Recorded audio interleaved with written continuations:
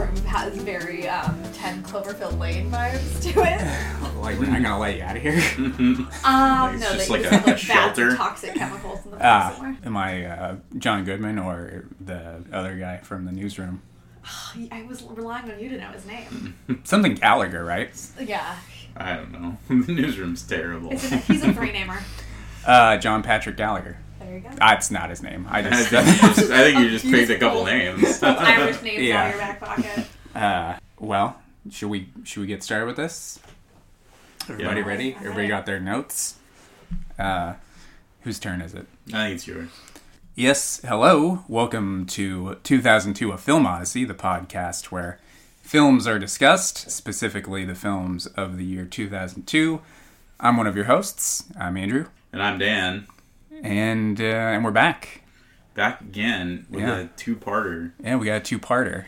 So let's see. Over the last three proper episodes, we were talking about movies that came out on February 8th, 2002. We talked about Big Fat Liar, Collateral Damage, and, of course, Rollerball. Yeah. And now we're moving on with The Odyssey. We're moving on to the next Friday on the release calendar, which is Friday, February 15th, That's right. 2002. That's right. Now, a handful of movies were released on this day, but on this episode, we're going to be talking about two of them. Mm-hmm. Not one, but two. It's a double bill. And, Double bill next time, too. yeah, that's right. Because we're doing John Q and Return to Neverland. Yeah. And then it's normal episode. Yeah, both of those. Yeah, so we're talking about two movies on this episode, and that's, we can't do that by ourselves. I think we're going to need some assistance, so we are joined by a very special guest, longtime friend of mine. We've seen a lot of movies together. A lot of movies. Kelly Hamilton is here. Hi, friends.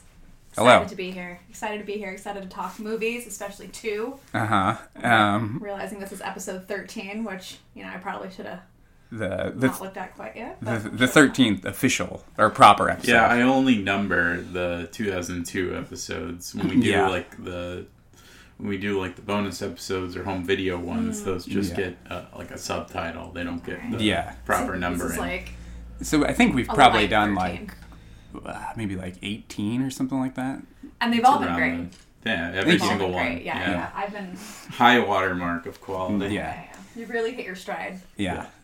Because you heard the classic Birthday Girl episode, right? Yeah, it was absolutely classic. That might be our least downloaded episode just because nobody remembers that movie at all. Yeah. With Parker Posey? No. you're Lori thinking of... Petty? No, you're thinking of Tank Girl? Yeah. Who's Birthday Girl? What's the Nicole Parker Kidman. Posey one you're thinking about? Party Girl? Is she not? I don't know. I feel like she's like the indie darling that would be in things like that. I feel like she could hold a movie of her own in 2002. Well, Sure. Yeah. Yeah. Nicole Kidman? Who's she? yeah. Exactly. Well, it's a... I don't even know if we should tell you what Birthday Girl is. No. It's- I've listened to the episode. Oh, that's right. Yeah. So I'm actually more excited about what we got going on today. This doubleheader, which I didn't realize we would be doing at the same time. So that's going to be Yeah. exciting. I'm sure there's a lot of thematic elements. Right. Mm-hmm. So we should probably say what this double bill is. What do you want to tell our listeners what the first film is? Crossroads. Yeah. With Britney Spears. Yeah, the teen road trip dramedy.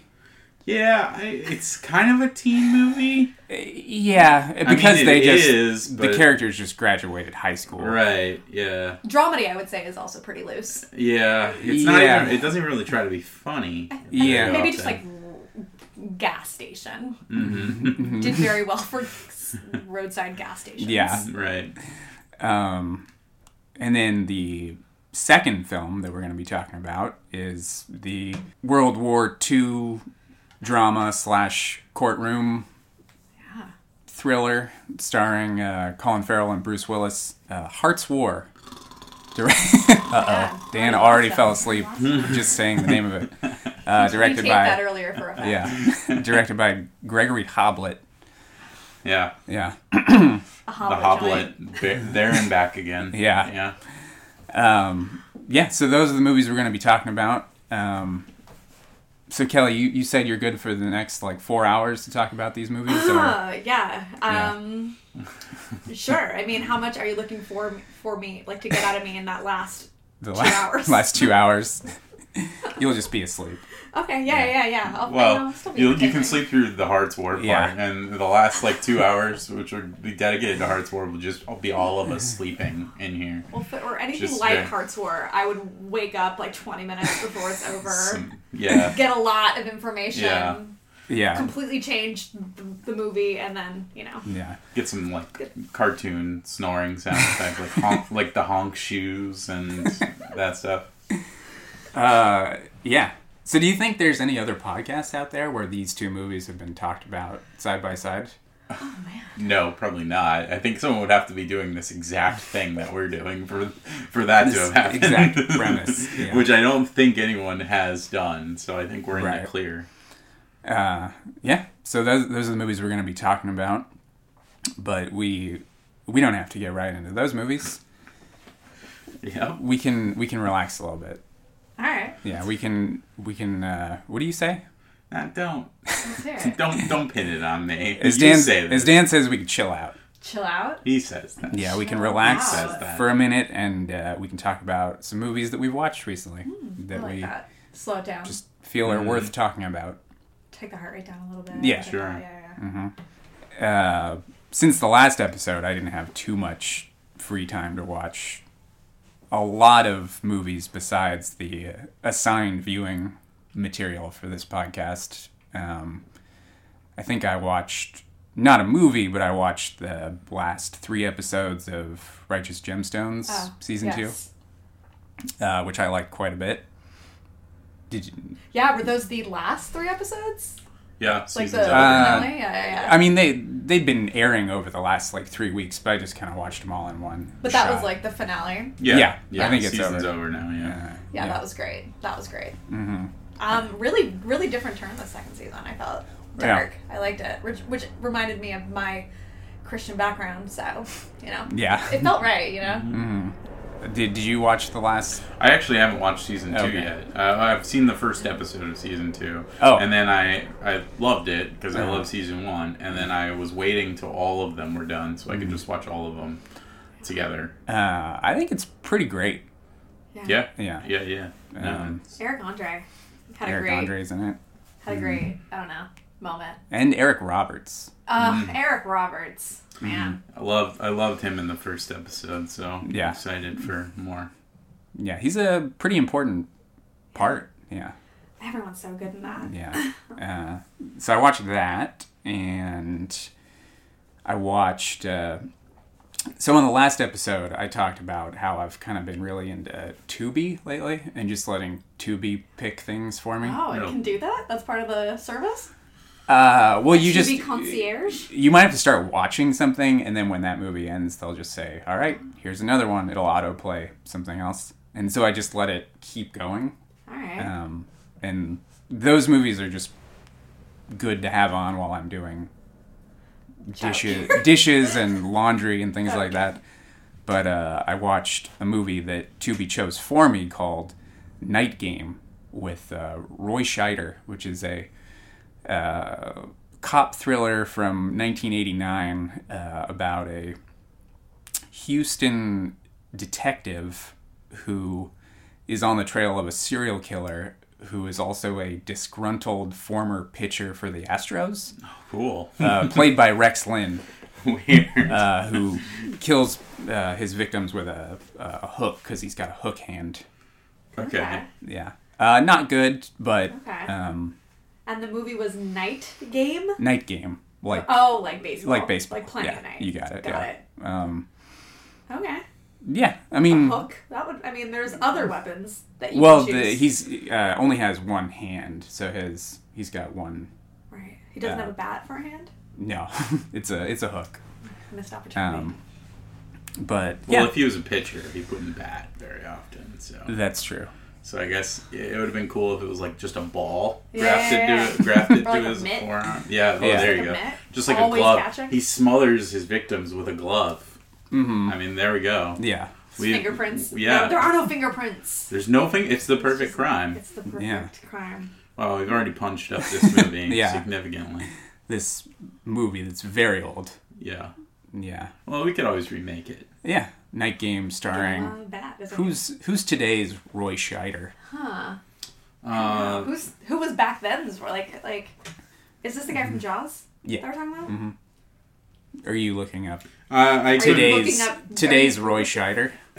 For some reason, his name escaped me, which is a bummer to me because I'm one of his biggest fans as an actor. Shea Whigham. Oh yeah, Shea Whigham's my Roy Scheider. Yeah. I hope you're hearing this, Shay. If you're hearing this, we're huge fans. Yeah, maybe we could have Shay on for something. What came out in 2002 for him? With Shea Whigham, I mean, he might not have been anything. He was in some of the early David Gordon Green movies, like All the Real Girls, but that was 2003. So, let's see. Well, he was in Tigerland in 2000 with Colin Farrell. There you go. Yeah. Tigerland, I would say, isn't that what you would say launched Colin Farrell's career? Yeah, definitely. Unless it was that or American Outlaws, which was my personal favorite. Well, the only real opportunity to talk Shea Whigham on here is an uncredited role in Bad Company, the Anthony Hopkins Chris Rock movie. Yeah. So not a lot we can really do with Shea. So. But it's not even the first time we've talked about him on this show. I think we did a fancy recasting, and I also cast him in whatever that was, too. So. Yeah, we talk about Shea Whigham from time to time. The magic of Shea. Yeah. He's great. Terrific in Take Shelter, which... I can't even... That's my... you and I saw my favorite movie. Perhaps. Well, okay. Definitely up that year. It's a good one. Great one. Well, we were just talking about Righteous Gemstones. He's great on Vice Principals, too, as the stepdad. Yeah. So which is funny because I don't really think of him as a comedic actor, but he's very funny on that show. Mm-hmm. And he's also very good in movies like Take Shelter. So. Yeah. Shea Whigham rules. Yeah. I think that's about it, actually. I haven't watched that much. So just that Roy Scheider movie, The Righteous Gemstones, and what we watched for our last movie night, which was The Siege. With Denzel Washington and Tony Shalhoub, the Edward Zwick 90s terrorism movie. Yeah. Pre 9/11. Yeah. So. Have you ever seen The Siege? No. For some reason that sounds like it's like a Steven Seagal movie. Oh, well, there's Under Siege. Oh, okay. Yeah. I can see the train of thought. Yeah. Yeah, that's all I've watched. So I guess that would be a good lead-in to you because you also watched The Siege. I did. I wasn't really a big fan of The Siege. Sorry, Travis. The Siege has a scene in it that I was completely baffled by while we were watching it, and I don't think Andrew or Travis felt as strongly about it as I did. There's a scene where Denzel Washington is eating an orange that he's partially peeled, and he's eating it like an apple. And I lost my mind. While watching it. I was like, that's the weirdest thing I've ever seen in my entire life. I mean, maybe that's just how he eats an orange. And I wonder, the character that he had to get into that head. Just be like, I mean, did they tell him, like, look, you've got this interesting personality, and you just don't do everything quite the way a normal person would. So we need you to just come up with some little character quirk that just shows that you're just a little off. And he's like, what if I eat this orange like an apple? Yeah. It's so weird. It was such a weird thing. And no one's like, hey, why are you eating the orange like that? And it's like not part of it at all. It's like he's doing the most normal thing in the world. Mm-hmm. And I was losing my mind while watching this. I was like, that's so fucking weird. Yeah. It's like a world that makes sense is a world that I just, I can't. I don't know. What is Under Siege at this point? It's just like, this is what my character would do this. Right, yeah. It is a bizarre choice by either Denzel Washington, Edward Zwick, someone. Strange choice. So, I watched that. I've watched, obviously, the 2 movies for this show. Mm-hmm. And then the only other movie I've seen recently is Jackass Forever. And that was probably the best of all of these movies by a lot. I saw that in theaters. Did you see Jackass Forever? I did not see Jackass. It was a good time. Yeah, it makes me a little scared. Sure. I don't know. Just like the idea of like watching bodily harm. Is that what it is still? Oh yeah. Yeah, I mean it's what you expect. Like it's just what you know and love. They have some newer people on the like Jackass team that kind of take a lot of the brunt. Okay. Because the other people are a little older. Yeah. And also. But yeah, I mean, a lot of penis in that movie. Mm-hmm. A lot of penis in that movie. But like, yeah, it's good movie. Like, surprisingly, like for what it is, feel good. Yeah, you know, like they're very nice to each other. I mean, well, apart from all the pranks, but like, I don't know. Yeah, there's a genuine sense of camaraderie there. So. Yeah, it's comforting to come back. What a throwback. Because you and I have talked about this, Dan, that when we were like younger, like in high school, like we kind of like thumbed our noses at the Jackass movies. Thought like we were too cool it's like, oh, this is too lowbrow for us. We're into like have you since Criterion titles and stuff like that. But I think who needs Jackass when you've got Louis Malle? Yeah, yeah. Wong Kar-wai didn't do it, so I'm not interested. But as I got older, I was like, all right, I can appreciate this. Mm-hmm. Yeah, I like all type of them of now. Performance art, you know. I know that like there's a warning on the Jackass TV show when you watch them now on like Paramount Plus or whatever streaming platform. I think it's Paramount Plus. Yeah. That like it like warns you this was recorded or this was filmed in a different cultural landscape because of like slurs and stuff like that. Gosh. Yeah. None of it is in this one, obviously, but like yeah, it's it's kind of funny. Oh man. And also there were only like 4 episodes on the streaming on like Paramount Plus like for the season, so it makes me wonder like were the other ones just so bad that they couldn't even like edit them down? I would say that. Yeah. I would probably say that. Yeah. Yeah, I think there was like a time and place for that, and I think it was my 20s. And probably my teens. I feel like I'm at the age now where just like I don't know. I'm like everything hurts. Mm-hmm. So like everything I look at and I'm just like that's 2 weeks to heal. That's like a rolled ankle that might not ever heal. Like, you know, like is that my driving ankle? I don't know. Like there's just a lot of like things that go into it, a lot of layers. Yeah. Maybe give it a shot. Maybe. Yeah. There's definitely a lot of painful moments that like Knoxville gets knocked unconscious at one point, and that's like probably the scariest part of it. People get pretty injured. From what I read, what's his name, Dave England gets set on fire. I think his arm. He's my favorite Jackass. I think Dave England because he looks like Iggy Pop crossed with Nat Faxon. That's I guess why. No, but I don't know. I just arbitrarily picked a favorite. He just seems like guy. I don't know. I mean, he just seems like a regular guy. He was on Tim Heidecker's podcast, and he seemed pretty cool. Oh, I think I listened to that episode, which is how I knew about the arm thing. Mm. Oh man, let's see things that I've watched. Recently, I too finished Righteous Gemstones, and on board for that.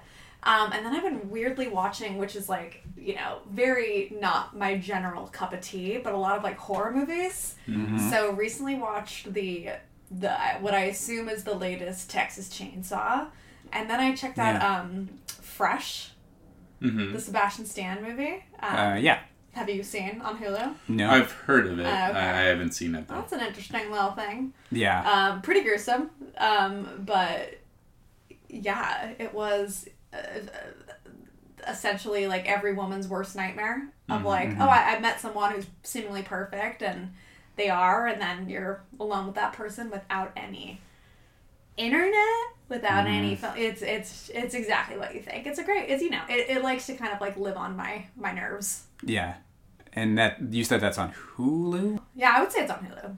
Okay. I think Texas Chainsaw is on Netflix, right? Yeah. Probably. Yeah.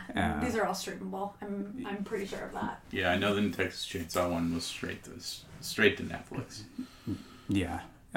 Scream is on Paramount Plus now. Mm-hmm. So I was thinking, we were just talking about it. I was thinking about signing up for it just so I could finally watch it because I didn't get a chance to see it in theaters. Yeah, then you can watch all those Yeah, those four episodes of Jackass that were deemed fit for streaming. Yeah. I was gonna say, what was that one movie that came out? It just reminds me of Jackass. I think it was about Skatopia. No, it's called Skatopia. I think it was, and it was like a I don't want to say like an anarchist camp in a Carolina, maybe. I don't know. Cut this. Wait, with Johnny Knoxville? Was it that movie? It was like a similar vibe. It was just like a prank. It was just like hooligans. Just like hooligans hanging out, lighting fires. It wasn't CKY?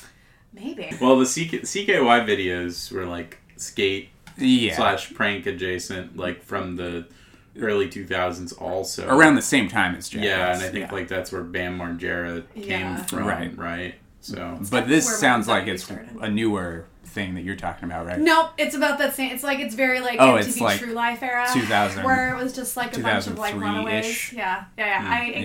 Cut everything that I say that sounds offensive. I have the utmost respect for everyone always, unless you don't deserve it. But it was pretty intense. It's basically like the evolution of like those skating videos where you're like you go from like watching rolled ankles and like broken shins and stuff to like now people are like it's like a Juggalo concert. Oh, okay. There's some fascinating Juggalo stuff on the internet. Yeah. I think did I ever show you that guy Superhuman, Andrew?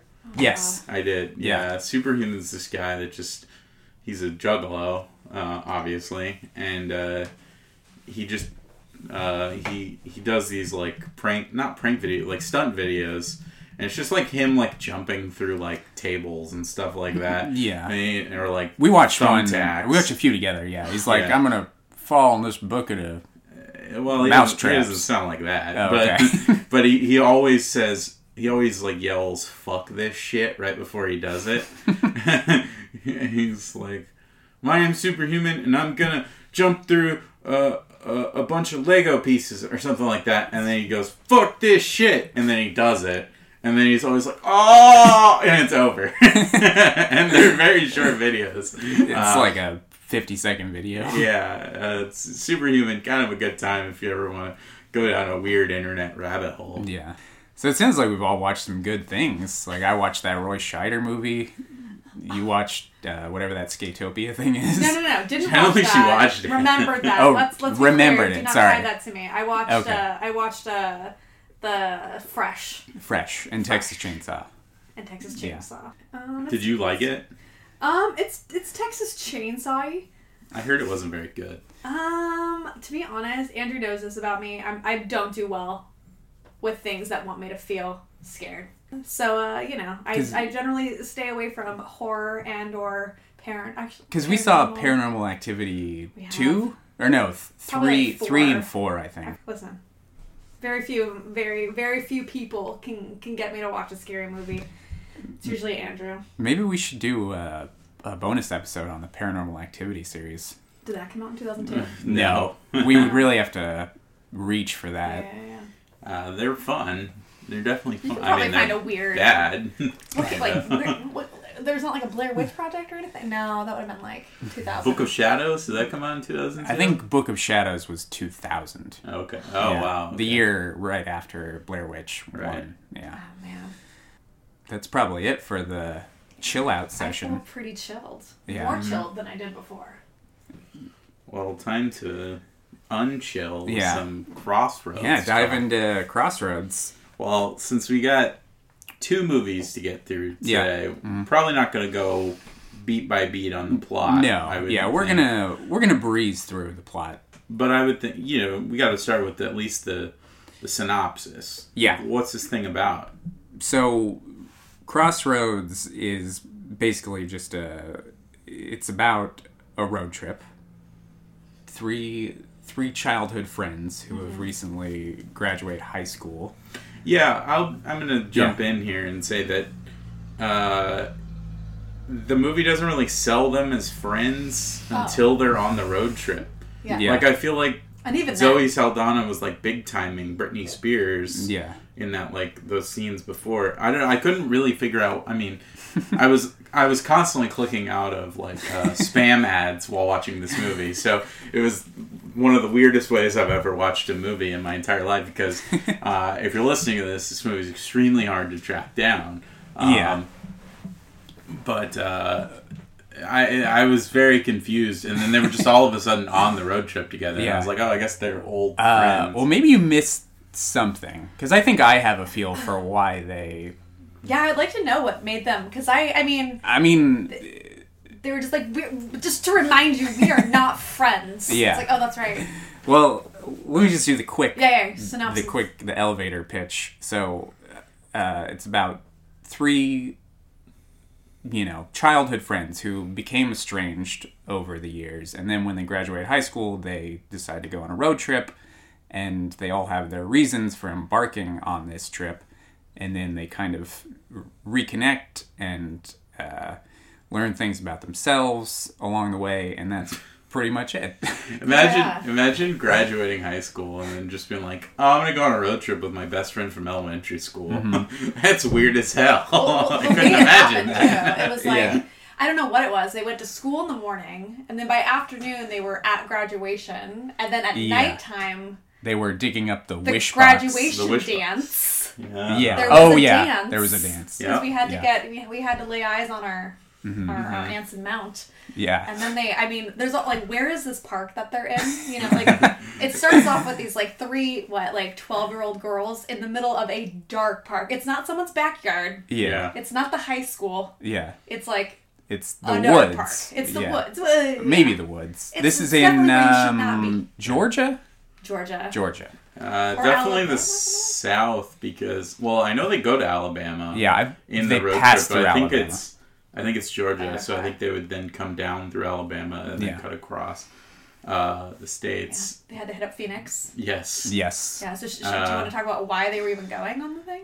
Well, now they that all had reasons. Yeah, right? they all had reasons. So now that I did the little brief 1-2 sentence synopsis, I always ask everybody if they saw this movie when it came out. Did anybody see this in theaters or on DVD around the time it came out? I noticed that you're both looking at me. Yeah. No, I didn't, which is weird because I feel like this is... Oh, so this is our first time. Everyone's first time. I probably saw it weirdly in college later. Yeah. But because I thought you told me you had seen it. You saw it somewhere. I've seen it. Yeah, I've seen it. It just was somewhere along the way. Time. I feel like prime, me and my girls would have gone to see this, or my soccer team. We would have just stormed to the theater and seen it together, but we didn't have that memory. That memory didn't exist. So it was interesting watching it and just being imagine being in high school watching what these high school kids were doing. Mm-hmm. Yeah. Because that's what they were. Right. High school kids. In case you forget. Or freshly graduated. Yeah. Right. Yeah. Yeah. One is pregnant. One's pregnant. One is very pregnant. One is almost married. Yes. Yeah. Yeah. As high schoolers. Right. Yeah. Committed. Or want to do. Yeah. And one's a valedictorian that just wants to sing. Do anything. Just wants to do stuff for herself, not for her southern father, Dan Aykroyd. Yeah. Oh, Dan Aykroyd. Yeah, he's in it. He is in it. As in the is movie. Justin Long, another good character. Justin Long, who's very pushy about having sex. That scene's super awkward. I can't. I don't want to I don't want to be but also it felt like a very strange thing. The sex scene was very strange in a lot of reasons, because I think watching, even if they aren't actually high schoolers, watching the idea of high school characters, about to have sex is already, I'm already feeling cringe about it. But, so they had a motel room? Mm-hmm. How did that work out? Maybe it was Justin one of those things where I'm rented this the room? springing up on you, honey.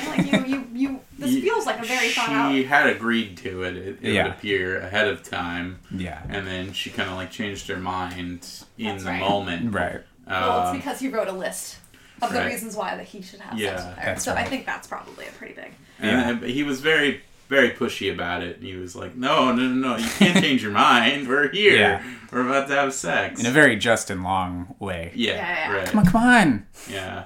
Oh. Is Justin Long here? So I didn't see this movie in theaters. I didn't see it until 4 or 5 days ago. Oh. You Dan? No, this was my first time. First time traveling the crossroads. Yeah. Yeah. And then you probably saw it like 10, I was for sure 10 in my years 20s. ago. Yeah. You know what I mean? It was definitely something that I'm like, you have to watch the Britney Spears movie. Not more than anything. And then, I mean, at the time, at the time that I saw it, Zoe Saldana was like, the girl from Center Stage.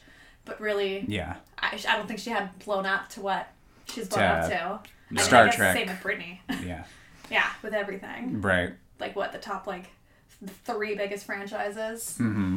Avatar, Star Trek, Guardians. Guardians, yes, that too. Yeah, she's done pretty well. So it was nice to watch it. Taryn Manning, what a hot moment that was in the early aughts. Yeah. I guess she was Taryn Manning, I pretty much only know from Hustle and Flow, besides this movie. And Orange is the New Black. I know that she's on that. I didn't watch that show. I've never seen Orange is the New Black, but yeah, I mean, she was like the star of that show, so she's gone on to do fairly well for herself. Yeah. Anson Mount, who's the dude who drives, some guy. Yeah. He was the star of Hell on Wheels, the Mm-hmm. AMC Western show. That show was okay. Yeah. I've tried and failed to get through season 1 of that show 3 times. Oh, wow. I have a similar experience with Hell on Wheels because I saw the ads and I was like, oh, this looks awesome. Mm-hmm. And then I watched the first 2 episodes, I think, and I was like, this is not awesome. No, it's not good. Yeah. I have heard that show does get better. Yeah, which maybe is part of the reason I've tried again. But something about that first season I could never get past. They kill off Ted Levine in episode 1, I think. Yeah. How dare they? Yeah. Sorry. It's been on my list of things to try for probably since as long as Netflix has been around. Yeah. I mean, it looked cool, but it just wasn't super engaging. Cool. Yeah, that I thought. So would you say that this is Anson Mount's best role? Biggest role? I mean, he's probably better in Hell on Wheels than he is in this movie, but... He was given a creepy role on this, but... Yeah, I think the only other thing I know him from is... what's that movie called? All the Boys Love Mandy Lane with Amber Heard.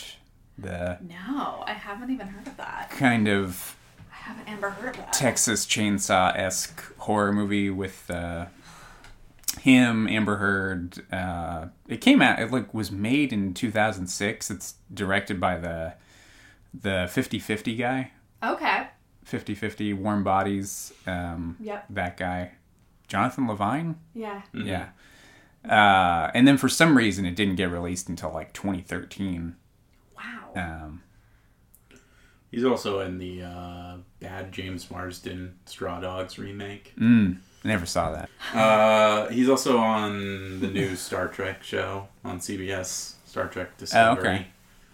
He's I think that's captain on that show.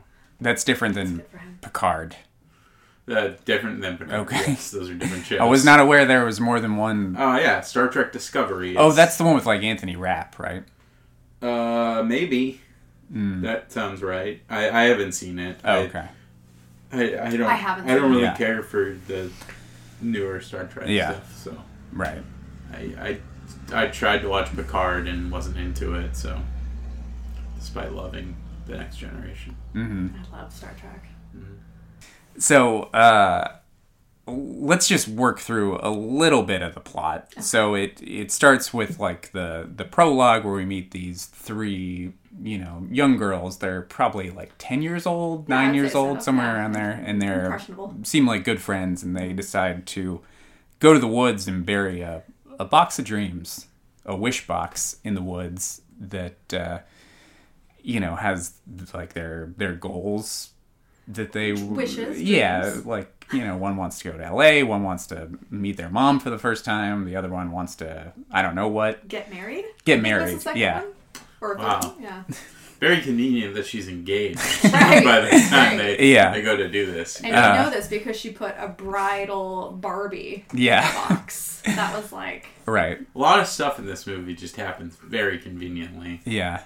Including the grimmest twist ending at the end.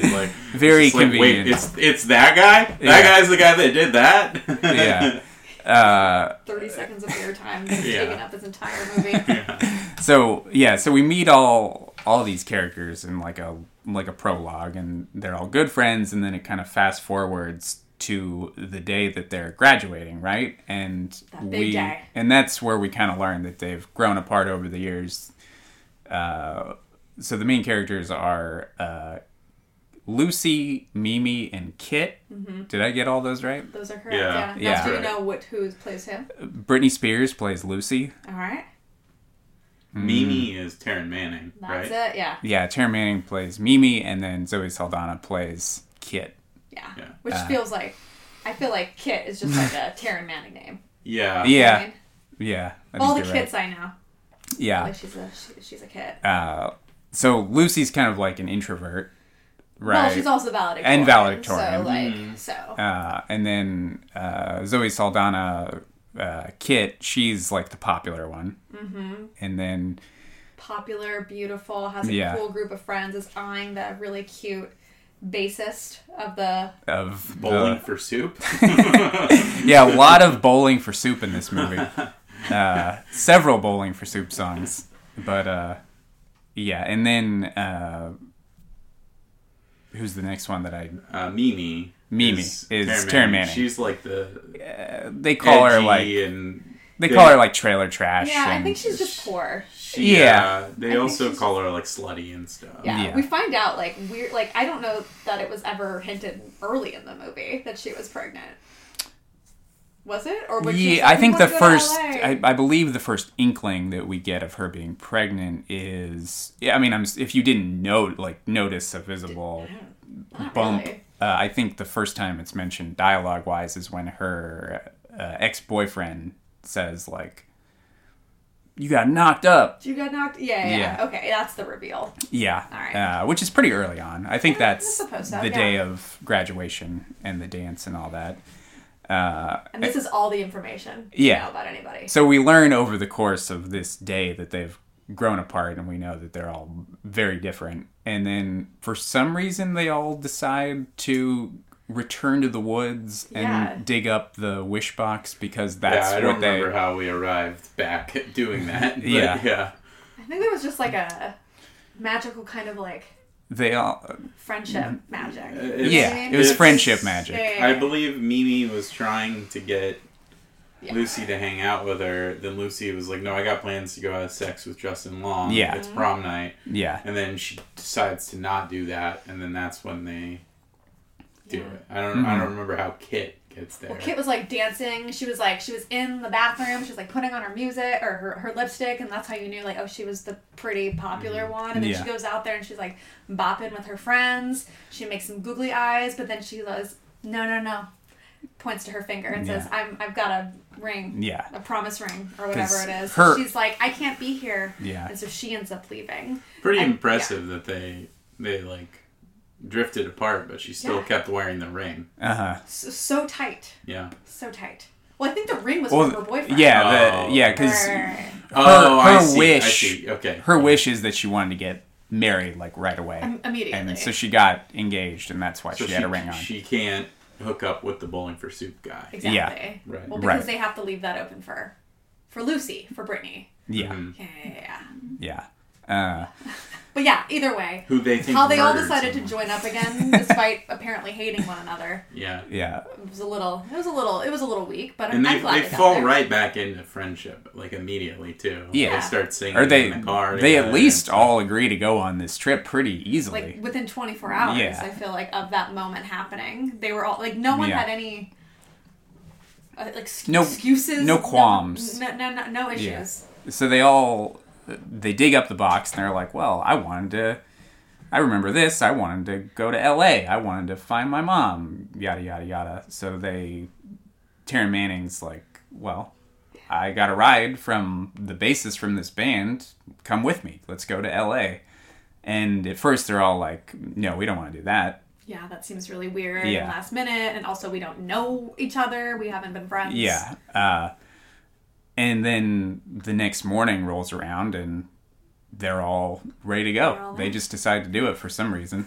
They all had their little catalyst moments. Yeah. You know what I mean? Yeah. And then that takes us into the road trip portion of the movie. Where we meet Just most of the movie. Yeah. It's a lot of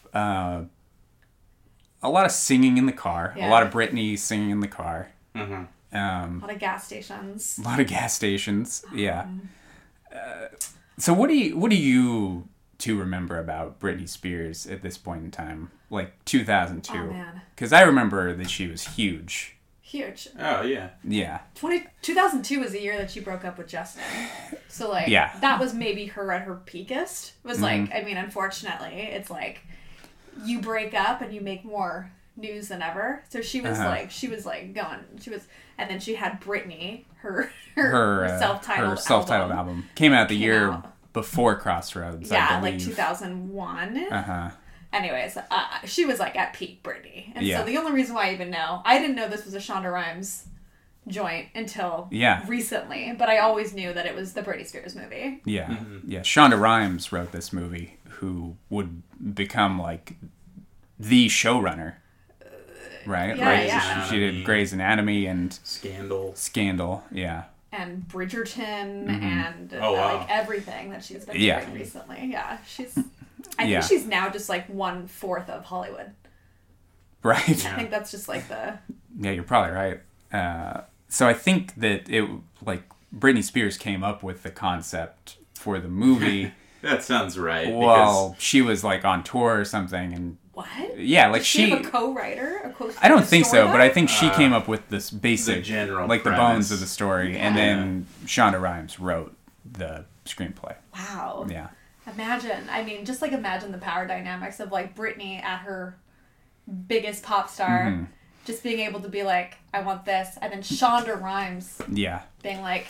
Because she was like huge. Like Forbes, I think, said she was like the most powerful like celebrity in... Britney? Yeah. Oh, yeah. I don't think there was... And I think she'd had like a deal with Pepsi, like an $8 million that makes sense, yeah. Remember Pepsi deal. The Super Bowl with like, it was Beyonce and Britney, then the Aerosmith. It was a big time for her. And if you noticed, every time they showed the trash on the dashboard of Anson Mount's Buick, it was always Pepsi products. Really? littered across the dashboard. It's always weird that they would do like product placement when it's supposed to be trash. That doesn't make sense to me. I don't see that and think like, really want a Pepsi. Oh yeah. I think that guy's messy or whatever. Yeah. So she was huge. I mean, like, good for her. I mean, it was just like one of the many peaks of Britney Spears, I would say. You know, it wasn't Britney Spears Las Vegas, but it was Britney Spears at her most, like, I would say, like, pre-conservatorship as well. Like, you know, when she was able to do the things that she wanted to do as opposed to, like, having to just continually put out... before some of her, like, mental health struggles and stuff like that all happened super publicly, obviously. Yeah. A few years pre-K-Fed, for sure. Oh, yeah. Yeah. Pre Jason Alexander, her 24-hour... Yeah, the other Jason Alexander. Yes. As much fun as it is to imagine it being a Seinfeld guy. And I think I read, too, that, like, she was dating Timberlake at the time, and Timberlake would just always be on set and stuff. Interesting. So, like, when she, like, sings the NSYNC song in the car, like, that was a nod to her dating Timberlake. Yeah. Bye. Yeah. I mean, the second that came on, the second that I was like, oh, what are we doing here? It was an epic moment. Yeah. Even like 20 years later, I was like, Britney Spears singing Bye, doing the with her hand. It's odd that NSYNC is canonically established as being a real band in this movie's universe, where Britney Spears is not a real person because she's Lucy. Right, and her songs don't exist to Britney Spears. Right, so she's singing Britney Spears songs as just being songs she wrote as Lucy. Right. It's a weird dynamic. Yeah, but I think I read in like an IMDb trivia, or maybe in the Goof section, that there was a tabloid visible that had a picture of Britney Spears on the cover. Oh, wow. That would have been an Easter So maybe egg. Britney Spears also exists in the universe of Crossroads. She's just like a lookalike or something. Yeah. Yeah, like the people at the LA audition are like... Yeah. Wait, that would have been fun if they did like she meets Ocean's Britney 12 Spears thing. Yeah, where she... Everybody's like, you know who you look... Yeah. You know who you look like? You kind of look like Britney Spears. Yeah. But throughout the movie, like, characters just say, you look like somebody, and at the very end, they're like, Britney! Oh she stumbles in. Yeah. They like do like a backstage at a Chicago concert. ending. Yeah. I wish. Yeah, so yeah, from here on out in the movie, like, it's just the road trip stuff. Like, them staying in hotels, stopping at gas stations, and a lot of them eating and singing along in the car. I feel like almost like those are, like, them singing in this movie is this movie's version of, like, set pieces. Yeah. It was definitely like, we're having a Sheryl Crow moment. Yeah, and then you got Sheryl Crow and Madonna, obviously, at the beginning, where she's dancing around in her bedroom with the cowboy hat and her underwear. Mm-hmm. I remember that, like, seeing the trailers for this movie a lot around this time, and I remember people being excited. Yeah. Like, a lot of cat calls. There was definitely a moment for, like boxer briefs for girls. Maybe this was, like, the moment that was, like... Because I remember being, like... And then, of course, she's just, like, this gorgeous body, bopping around, you know, hasn't done anything. Like, that was her big complaint, was that she hadn't really lived a life. But, you know, you're kind of just like, well, where's hers? She's perfectly toned, has abs, Yeah, she's in a crop top the entire movie. Mm-hmm. Yeah. You're just like, you don't seem like someone... She doesn't seem like a nerd. Yeah. No. Like, missed valedictorian. out on, Who's, like, not confident, you know? Right. Yeah. So during the road trip, I think that's where they kind of reconnect and have their heart-to-heart scene, like, somewhere in the middle of the movie, where, you know, Zoe Saldana's like, you know, I've got all my issues. My mom sent me to fat camp. I'm always living... That was weird. I'm always living in her shadow, and...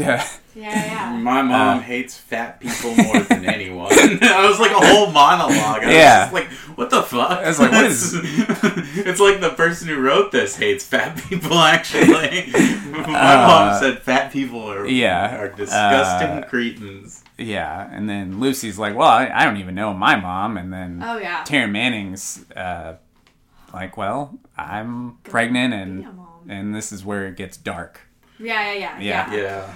Which is weird because they never, like, no one ever approached the pregnancy as, like, anything particularly concerning or nobody anything that was, like, taboo. Yeah, it was just like, oh, you're pregnant by your high school boyfriend. Yeah, I think everyone just assumed she was just, like, a slut. It was that guy from Can't Hardly Wait. Yeah. Which guy? One of Seth Green's buddies from Can't Hardly Wait. From the roof? From the rooftop? No, not the shed? Not the nerds, but the Seth Green's pals. Yeah. Now we're talking about very 2002. If our listeners are like, "What are they talking about from Crossroads?" Now we're talking about Can't Hardly Wait. Right. The white guys who dress like in FUBU jerseys. That's right, with the visor that's like upside down and backwards. Mm-hmm. Oh yeah. What a... I don't see no hoes, Kenny. That performance sucks. It's something especially in a modern context. Yeah. I don't like Can't Hardly Wait, but I also saw it like way too late for most people. I mean, I feel pretty nostalgic about Can't Hardly Wait, but that's like true to my heart. Yeah, but I'd imagine now it is. I couldn't imagine watching it for the first time now. That would be like. Well, I mean, I watched it for the first time like last year. Yeah. So. Anyhow, that guy, one of Seth Green's buddies, plays Taryn Manning's boyfriend, who is not the father of the baby. Right. Because she reveals that over winter break, she met a guy, or she was at a party. Yeah, she was at a party. Things got fuzzy. Drinks were had, and then... I mean, like, how are you going to... She was approached. She was approached by a man specifically with, a penchant for drinking out of blue bottles. Right. That's going to be important to know. So she explains that memories are fuzzy, but essentially she was date raped. Right. Yeah. Exactly. And then And then that was the only time it's really talked about. There's not really a And lot then- of, like, addressing the fact that... yeah, and that's kind of it. Like, Yeah. Zoe Saldana and Britney Spears are like, oh, sorry about that. Yeah. Yeah. Damn, that sucks. Yeah, and then they just kind of continue on with their road trip. And Yeah, it's like it's a nice, like, I don't want to say, like, unraveling, but, like, an unpeeling of, just, like, background that you get from the girls. I think that was probably the big one. Because you can't have a pregnant teenager in a movie and not... Right. There's the movie isn't, like, doing enough to, like, not just, like, judge someone, a teenage girl for being pregnant. Like, it's not, like, in this, like, sort of non-judgmental look at, like, teenage motherhood or whatever. No, they have to have an excuse for why she's actually pregnant. So, yeah. Right. Yeah. But yeah, after that, they just kind of move on with the It was an road interesting trip. kind of They get to Phoenix. Yeah. See Kim Cattrall. Yeah, but that before like that, I would say only one goes to... I would say the centerpiece of the movie is the I Love Rock and Roll. I think that was before that, though. All right, Before so all this that. is like they're pretty early into their trek. They realize that they don't have nearly enough cash to The get car them breaks both a down. hotel Yeah. and a car Yeah. all the way to LA. And as luck would have it, one of the small gas stations honestly, at this point, I can't remember who. Like, did Anson Mount book the karaoke? No, you know what? I think it just happened to be there. It was very fortuitous. Yeah. Yeah. So they're stopped in a town. They need gas money. They're in New Orleans. New Orleans. New Orleans. Yeah. And So it's pretty early in the road trip. for some Yeah. reason, I thought the big heart-to-heart scene was. I think that's after this. Oh, It gets okay. confusing because it is just a lot of car, Yeah. singing They in the stop. car, And then Yeah. they sing, gas. Right. But to me, like, the I Love Rock and Roll scene feels like the scene from this Oh, movie. yeah. Like, the middle. It's like the Coyote Did they Ugly. like not release? Yeah. I Fight feel the like they movement. released that song pro- in addition to that movie. it felt was like probably massive. like a music video or something. yeah. I love all the guys in the audience just being like, yeah, like Uh, slowly starting to get into it while it's... Yeah. Well, plot-wise, you should talk about what the original intent of that sing-along was going to be. It was going to be Taryn Manning. Right. Oh, yeah. Because she is the up-and-coming, Yeah, she's like the singer who... Or aspiring singer who is basically the driving force for them going to LA to audition for some record label. And then she Yeah. never Like really Stacked sings Records, other than... something like that. Yeah, it was like Yeah. an open casting, or it was like an Yeah. open voice Yeah, call. so that's why they are even going to LA to begin with. And then, I can't remember whose idea it was to do the karaoke for money thing.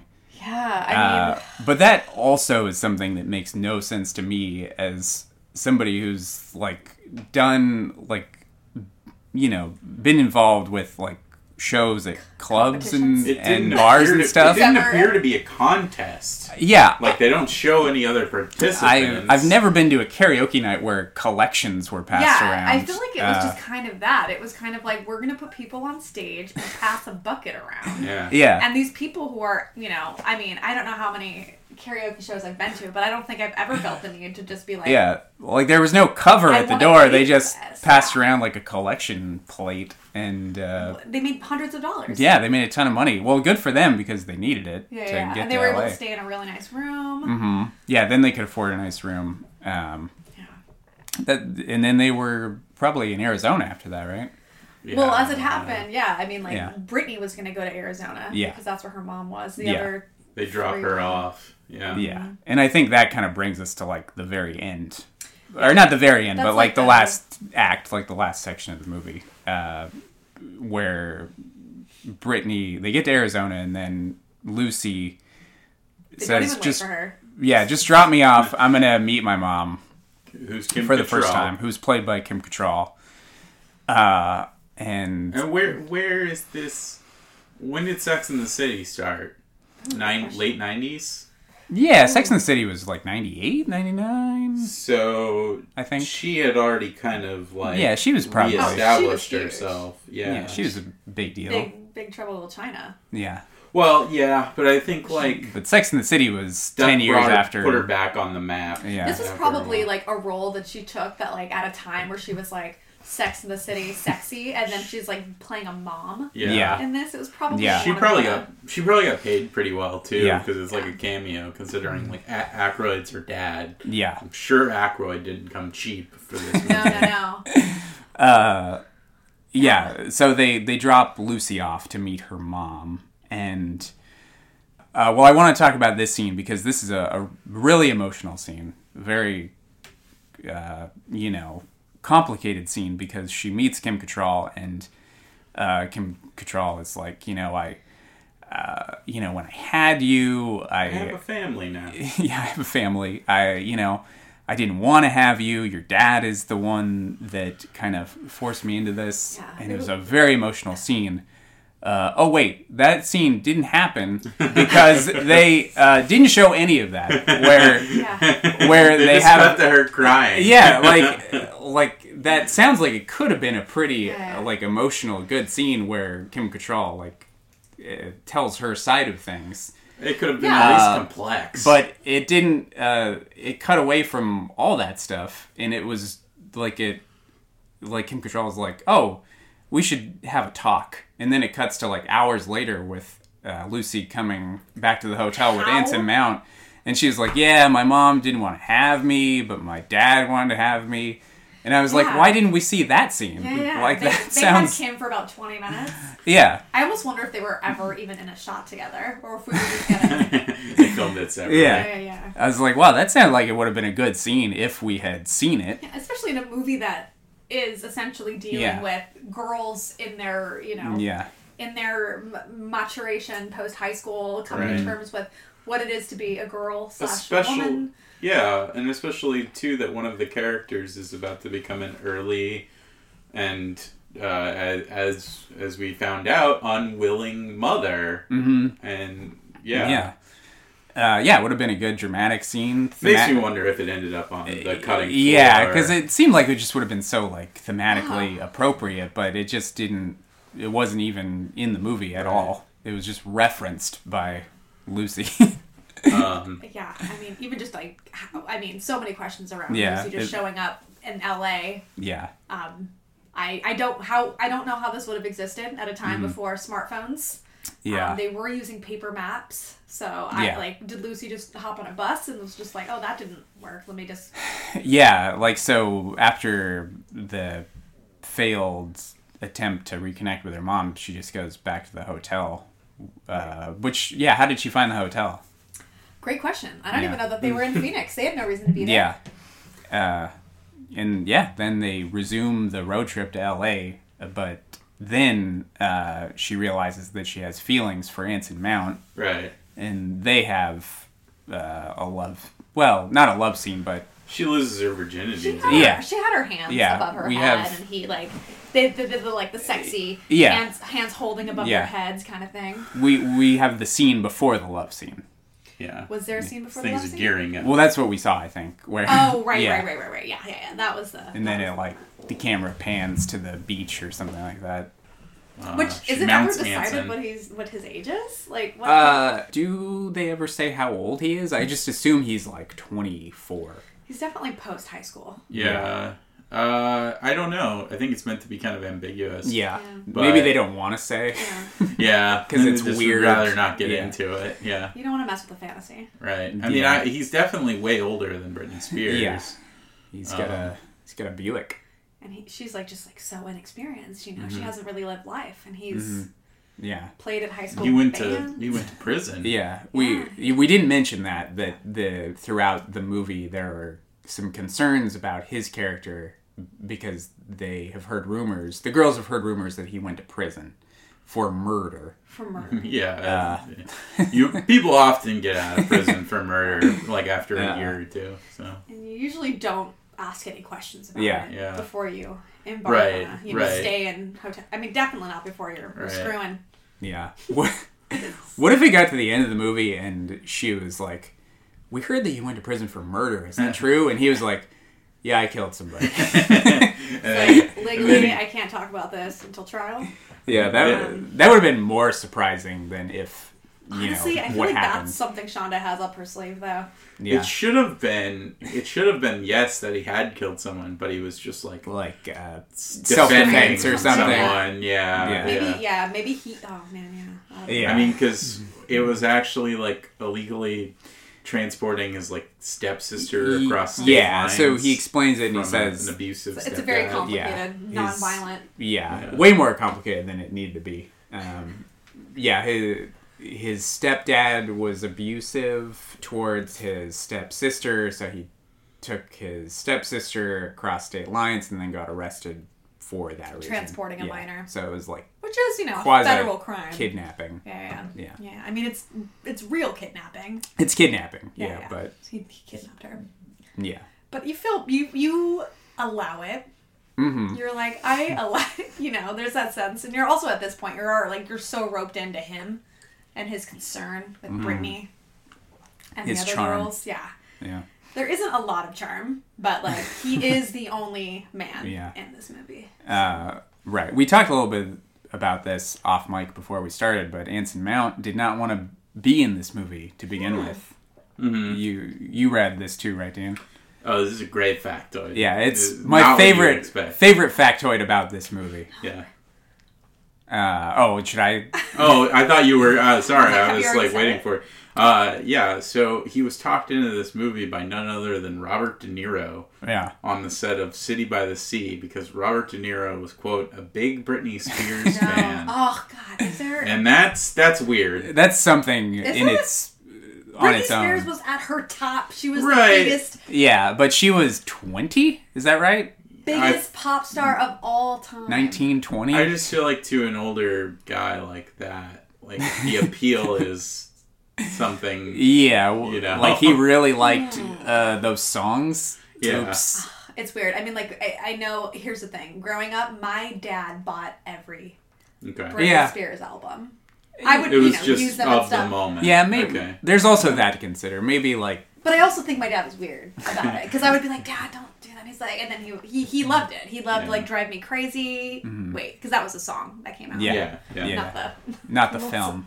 Although he probably With loved Melissa that Joan too. Hart. But like, it was her. Like, she was like every music video. Yeah. She was a big deal. She was a big deal. Yeah. They probably. Were in similar circles of rich people. The best part of the factoid to me though is still yet to come. Yeah. Which is that he encouraged Anson Mount to do the movie, and they did practice scenes.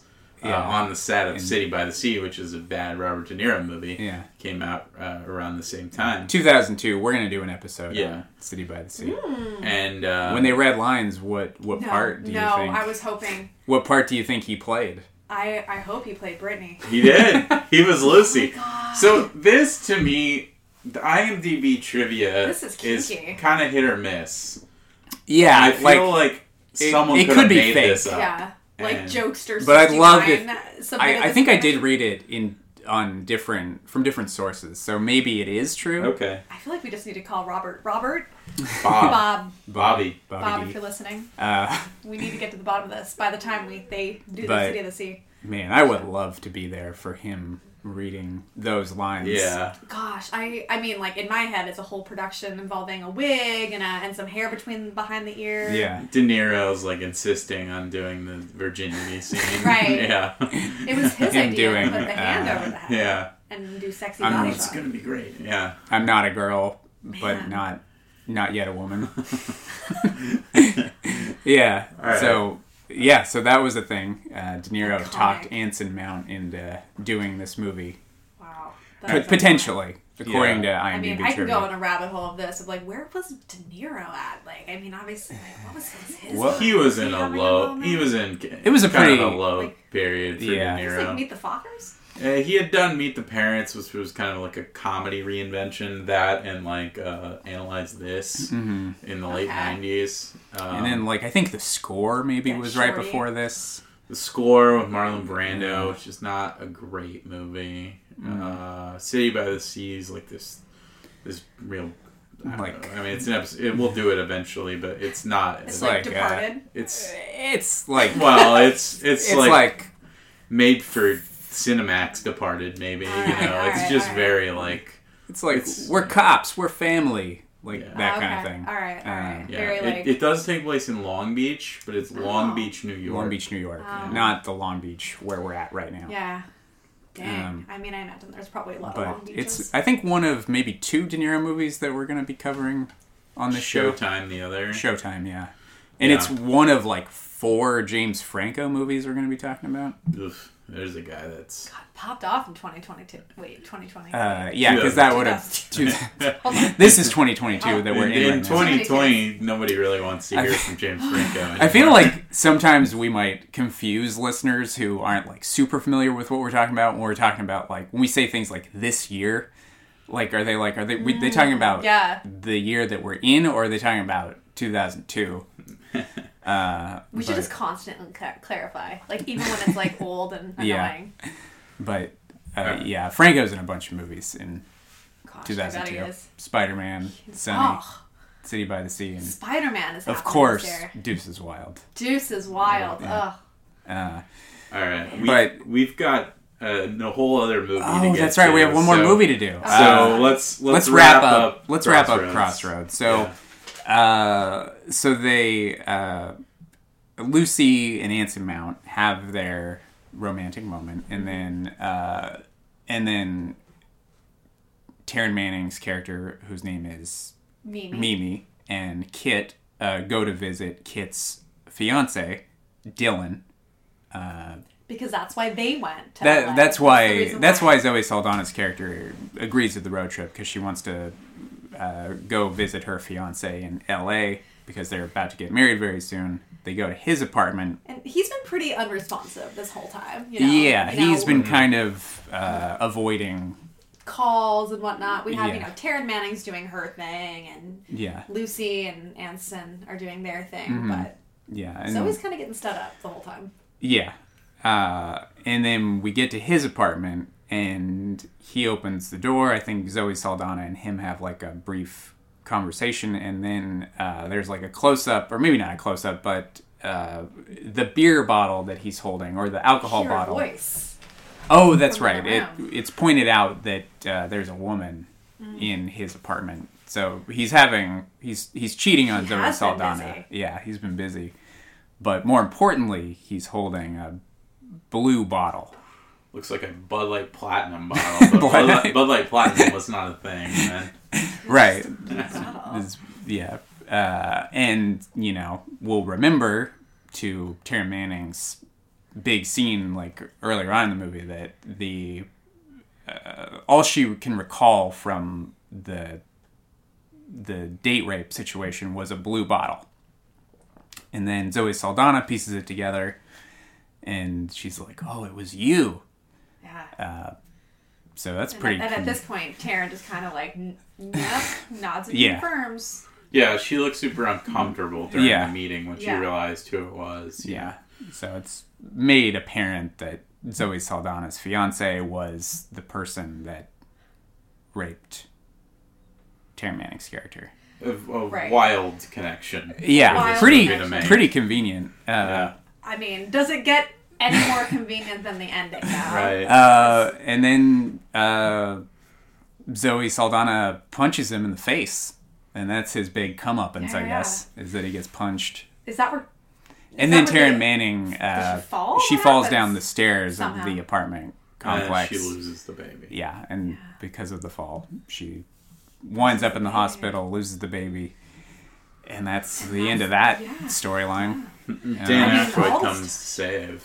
Yeah, Dan Aykroyd flies out from Georgia or Alabama or wherever. Georgia. I think it's Georgia. I think it's Georgia. I think that's where Britney Spears is from. Probably. Oh, okay, that would make sense, because this movie was her idea, or She's either from Georgia or Tennessee, I think. Okay. So the hospital is basically the second to last scene of the movie, right? Yeah, and it's kind of like a resolution for everybody. I think from what I remember, they all gather around her. There might be like a halo in the background. I can't recall, but she is no longer with child, but they all gained some friends. You know? Well, and Britney Spears stands up to Dan Aykroyd and says she wants to stay in L.A. Yeah, because Dan Aykroyd is like, Dan Aykroyd's like, you gotta come home, Lucy. You gotta come back to Georgia and be a doctor and etc. No, Dad. And I think at first she's like, all right, Dad. And they're about to go. And then right. Taryn Manning and Zoe Saldana's characters are like, no, we've come this far. You got to do this. You got to go to the audition for Blaze Records or whatever it is. Stacked Records. Stacked. And then at the last minute, she's about to get in the car with Dan Aykroyd. They're about to go back home. But she decides to stay with Anson Mount. What's his character name? Ben? Bobby? Or no, Ben, I think. Ben? Yeah. Ben, yes. Because I think I watched the trailer recently, and it was like, Kid, Lucy, Ben, Mimi. Wow. Just one like of those the Snow Dogs trailer? Just like the Snow Dogs trailer. Kiki, Lola. Dipstick. Oh, wait, that was... What definitions? She decides to not go back home and follow her dream and do the audition and sing the song version, the music version of I'm Not a Girl, But Not Yet a Woman. Right, and we completely skipped over the romantic gesture of Anson Mount taking what she had written in her journal, which what was the lyrics to the song and creating music around it. Right, because Lucy wrote it as a short story or a poem. It has to be a poem. And then Anson Mount was like, I'm going to turn it into a song for you. Take this, this is how much I love you. And now look. And then, he went from being in a high school band playing at high school graduation parties to now he's being a band in the background for a talent scout. Yeah, because he was playing with Bowling for Soup. Yes. But I don't know if they were Bowling for Soup in the world of this movie. Probably not. Bowling for Soup had a lot of songs on this soundtrack. Yeah, 3, I think. Because I think Britney Spears might have produced them, possibly. They were signed to her record label. Oh, okay. Yeah. Oh my gosh. Yeah. That tells you something. Yeah. That's a time capsule. Yeah. Bowling for Soup. Yeah. What would you put in your wish box? If as a 10-year-old, and I'm right now. I'm gonna right now, and I'm gonna open this wish box up when I'm 48. Sure, whatever. At least a year. I don't know. My dreams. I'd probably put the DVD copy of Crossroads. In it. Oh, I could watch this. When you open your wish box. Yeah. It's got a lot of special features on it. Yeah. And it'll remind me of that time of those girls buried their treasures in their box. Yeah. We were talking about that, how DVDs had bonus features back then, like a ton of bonus features. Do they not anymore? No. Very bare bones now. Even like Marvel stuff? Marvel's not going to throw any I don't know. I haven't bought any a little Marvel. more for that, but not nearly even to the level that Crossroads has. Yeah, some random mid-budget movie would have oh man, behind the scenes, the costumes, and the music. Videos. Yeah. And also they'll usually for the Marvel ones, they'll have 2 editions.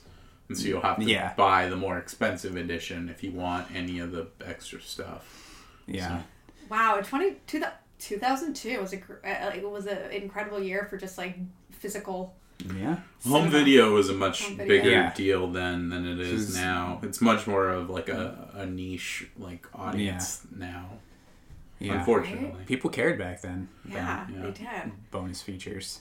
I remember I watched the Grinch, the Jim Carrey The Grinch, and one of the bonus features was recipes. And I made a recipe of York peppermint patty brownies, which were the most decadent thing I've ever made. And I just was like, I made it off The Grinch. It was on this TV screen, and I just the Grinch bonus feature. Yeah, bonus features. Nice. Yeah.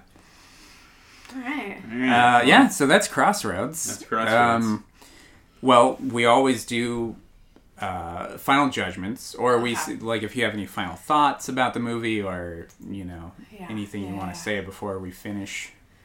Do you have anything you want to add? Sure. I think that, I think it was a really interesting to see how, this is like essentially a starting point for Shonda Rhimes. I don't know if it was actually a starting point, but it was interesting to see like where she started. I mean, even back then, she was doing a lot of stuff that hadn't been done before. Casting pop stars. Zoe Saldana's character being a Latina or Afro-Latina. I'm not really sure what her background is, but like that was pretty remarkable. And then you're Right. squeezing in a pregnant girl. Like that's an interesting take. I'm gonna jump in real quick and say that it was her second writing credit ever, okay. Shonda Rhimes. So yeah, right at the beginning. Dang. of What her career. was the first one? Introducing Dorothy Dandridge. Oh, yeah. Okay. Halle Berry. Berry. Yeah. TV That was, one. that was pretty big. And does she even write anymore? Or is she just like powerhouse showrunner, producer? She probably does like show runs. Yeah. Yeah. So it's like pretty incredible to have, even back then it feels like very much like a Shonda joint. Yeah. Which is pretty cool to be able to like so early in your career have like,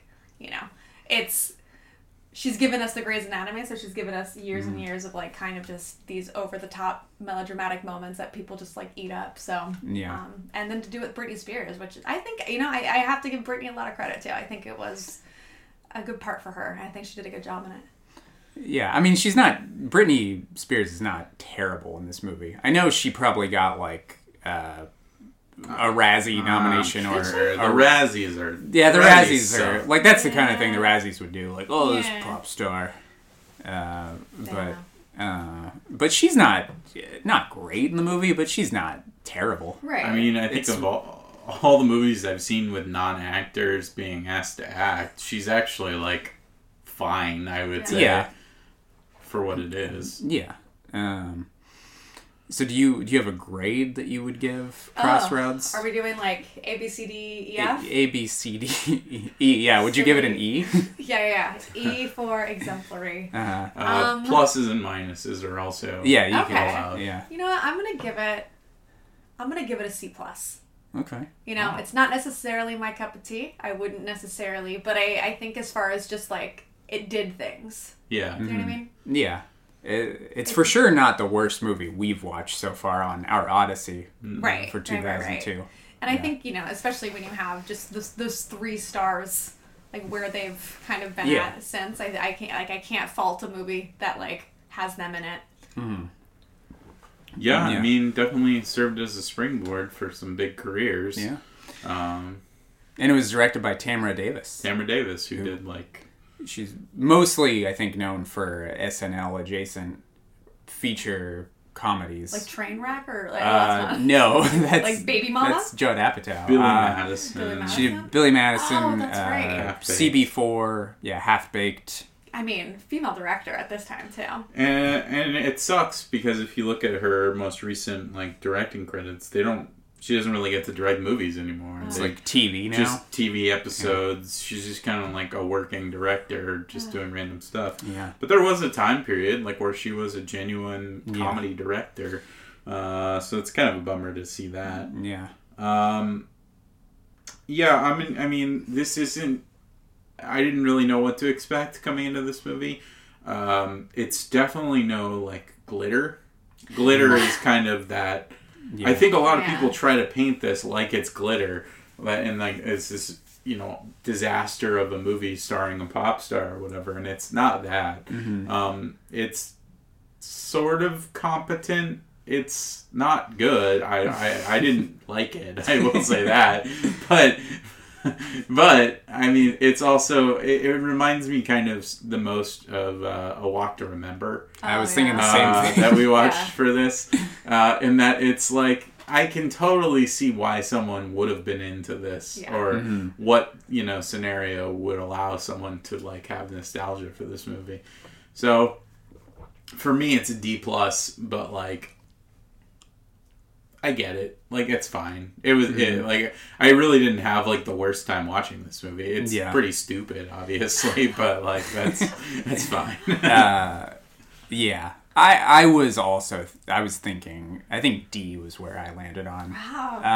All right. Not, it's not the worst, but it's probably not even going to be in the bottom 10. Yeah. I also want to say that I feel bad, like talking trash on a movie that was, made for teenage girls. Right. Like, I saw this as a 35-year-old man. Yeah. I mean, the fact that you're bringing up A Walk to Remember, and I'm like, I remember people lost their shit for that movie. So it's kind of like, I get it, But it did actually remind me a lot of A Walk to Remember in that for this movie and that movie, like, I felt like not a lot happened in the movie, like, plot-wise, and as far as depth goes. Like, it didn't really go too far on anything. Yeah. Not complex, but dramatic. Yeah, but like you said, it was competent-ish. And, if you're, I think, a fan of Britney Spears, it's like those, not musical numbers, but her singing along to Sheryl Crow and Madonna, like, those are probably, like, fun to watch. I mean, I could see like 10 years from now, like those scenes going over well at like a screening at a midnight movie. Yeah. One thing I want to point out that we didn't talk about, just because I feel like we have probably a lot more to say about Crossroads than Hearts War anyway, so we can really breeze through Hearts War. But I guess it's interesting given sort of the more recent news with Britney Spears. Yeah. But the young Lucy is played by Jamie Lynn Spears. Jamie Lynn, yeah. Good cameo point out. Yeah. Which is very interesting considering that Jamie Lynn Spears was like mooching off of her sister while her sister was unable to absolutely. Right, yeah. Very, I mean, obviously there's like the whole like Free Britney movement thing from her dad, her extremely weird, shitty dad. I know. Yeah. But I thought that was interesting, Yeah. I was going to try and watch that documentary. There's a documentary, There's right? like 4. I'm sure there is, Yeah, there's like the New York Times one. There's like the ones that are on Hulu, the ones that are on Netflix. But I will say, like, having reached the point now where we're at with the Britney movement and where she's at, she's like in Hawaii right now with her fiance, posting her titties all over the place. Like, it's like, you know what? Good on you, girl. Like, there's so much about it where I'm like, it makes me happier watching it. Yeah. Knowing it, because like, if we were to watch it like a year ago, it would be... She seems like she's achieved some level of peace, with kind of everything. Because, I mean, the narrative on Britney for so long was that she went crazy and lost her mind and all that stuff. So but good for her. Yeah, I mean, I know some guys that really like this movie, and I know some guys that really like Crossroads. And for what reason? I feel like that's because I think they're fans of Britney Spears. And, okay. You know what? I like people who are fans of it. Yeah, and I just can't give like a movie like an F if I know there's it's not like an F and movie, it's also not an F movie. Yeah, like compared to like Rollerball and Snow Dogs, like it's nowhere near that level of incompetent. No, so like the Rollerball is on another level. All right, so then we also do a little box office recap. Yeah, we talk about the... And then we play a Rotten Tomatoes guessing game. Oh, I love this. So I'll go over the box office real quick. This movie had a budget of only about like $12 million. Wow. Pretty low budget. And I feel that's like a lot of that indie movie, like sort of. $3 million for Dan Aykroyd? Yeah, I feel like a lot of that was probably cast. Yeah, related. Dan Aykroyd. Dan Aykroyd, who's not good in this movie. No, doing a terrible attempt at an accent, which is so weird because it's like he's Dan Aykroyd. Just have him do his accent just, like, that he always has. With an accent. Like, what made Dan Aykroyd special? And I read that he like came up with a backstory for his character and had a tattoo Navy, drawn on his arm. I don't know. Dan Aykroyd sucks. He's definitely bad in this movie, but let's move on to the...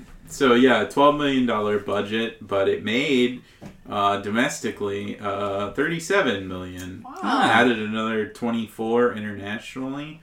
So yeah, this movie was a hit. This movie was a hit. Yeah, like Shonda to Shonda. 61. Yeah, so she's basically always has made money. Been successful.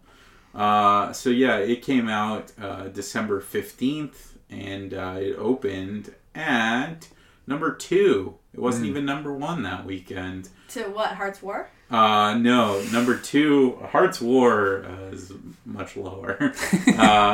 We'll get to that. We'll get there. Number 1 is actually John Q, which is a movie we're doing on our next episode. That was definitely our Which with had my soccer crew there. That had the Denzel star power. Denzel factor. Give me back my... No, wait, that wasn't him. No, it was perform this surgery on my kid. No, there wasn't like a give me back my son moment?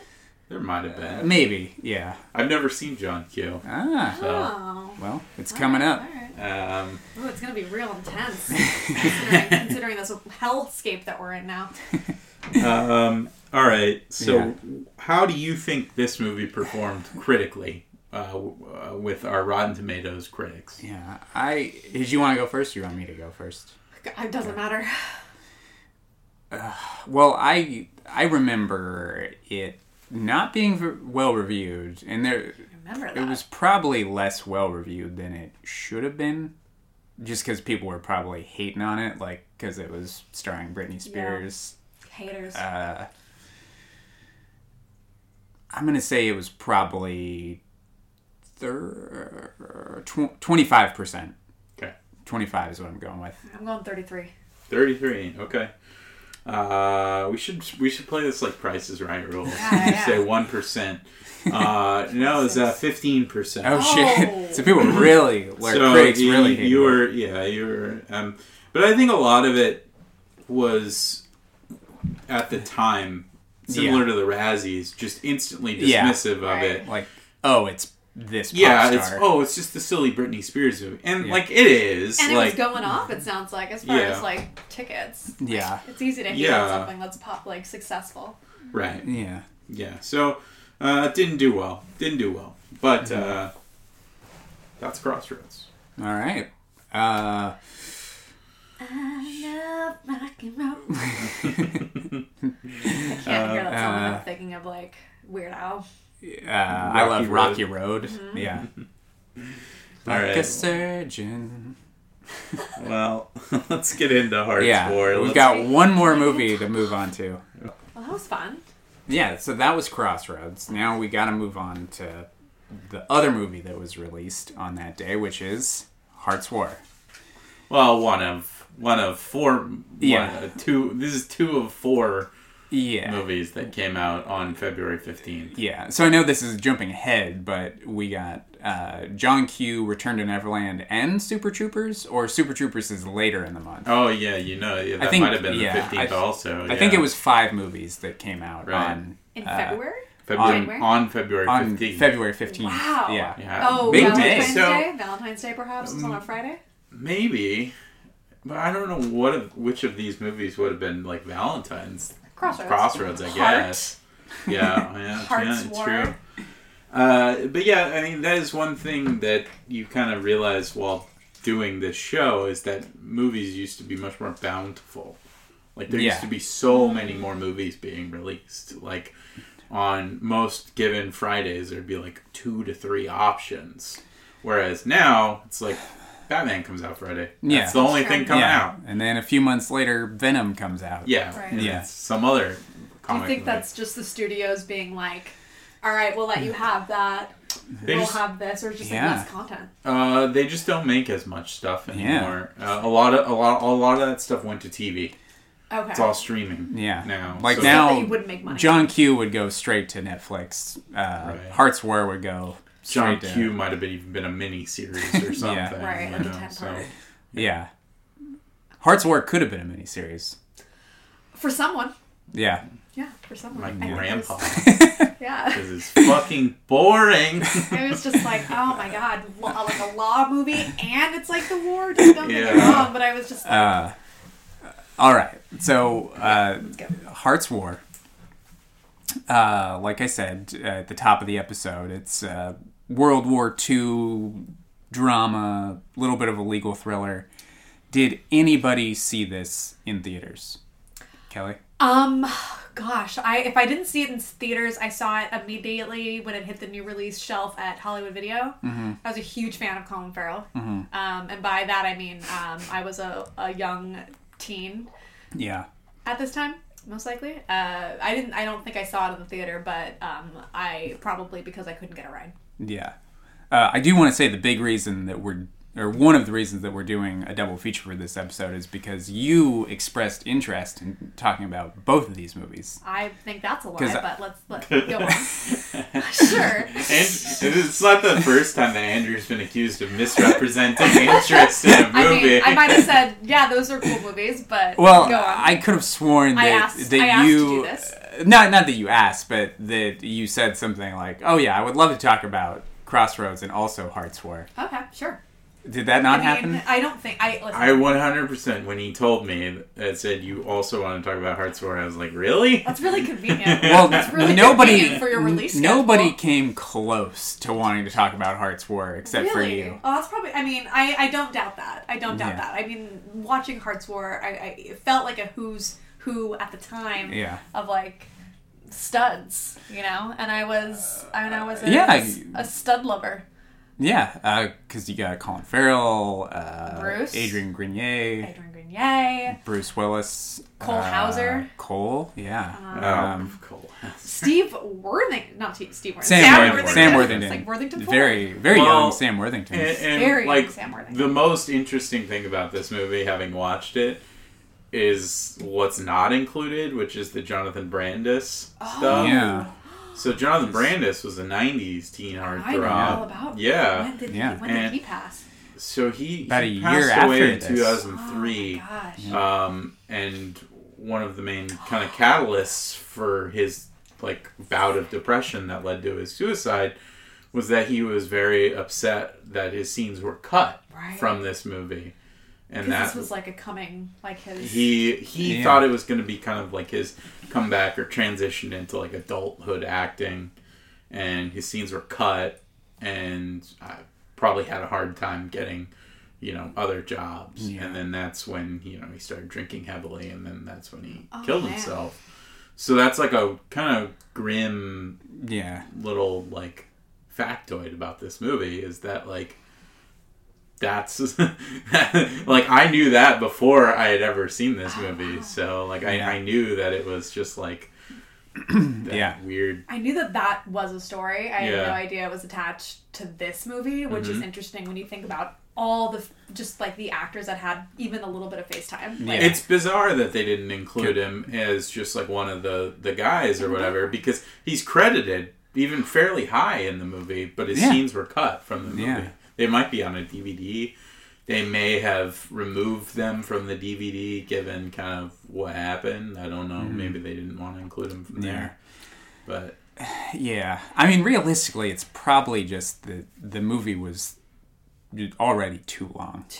Absolutely. Too many character moments. He might have had a small character arc or subplot or something that just wasn't necessary in the movie, because he was just like a private that was there and would say some things from time to time, like the movie's like already crowd shot. Yeah, the movie's already like 2 hours and 10 minutes long or whatever. Like they can't all have names. Yeah. So yeah, I saw this in theaters. Like I think the Saturday after it came out. So. I believe on Friday, February 15th, I saw John Q. And then the next day, my buddy Travis and I saw Hearts War in the middle of the afternoon.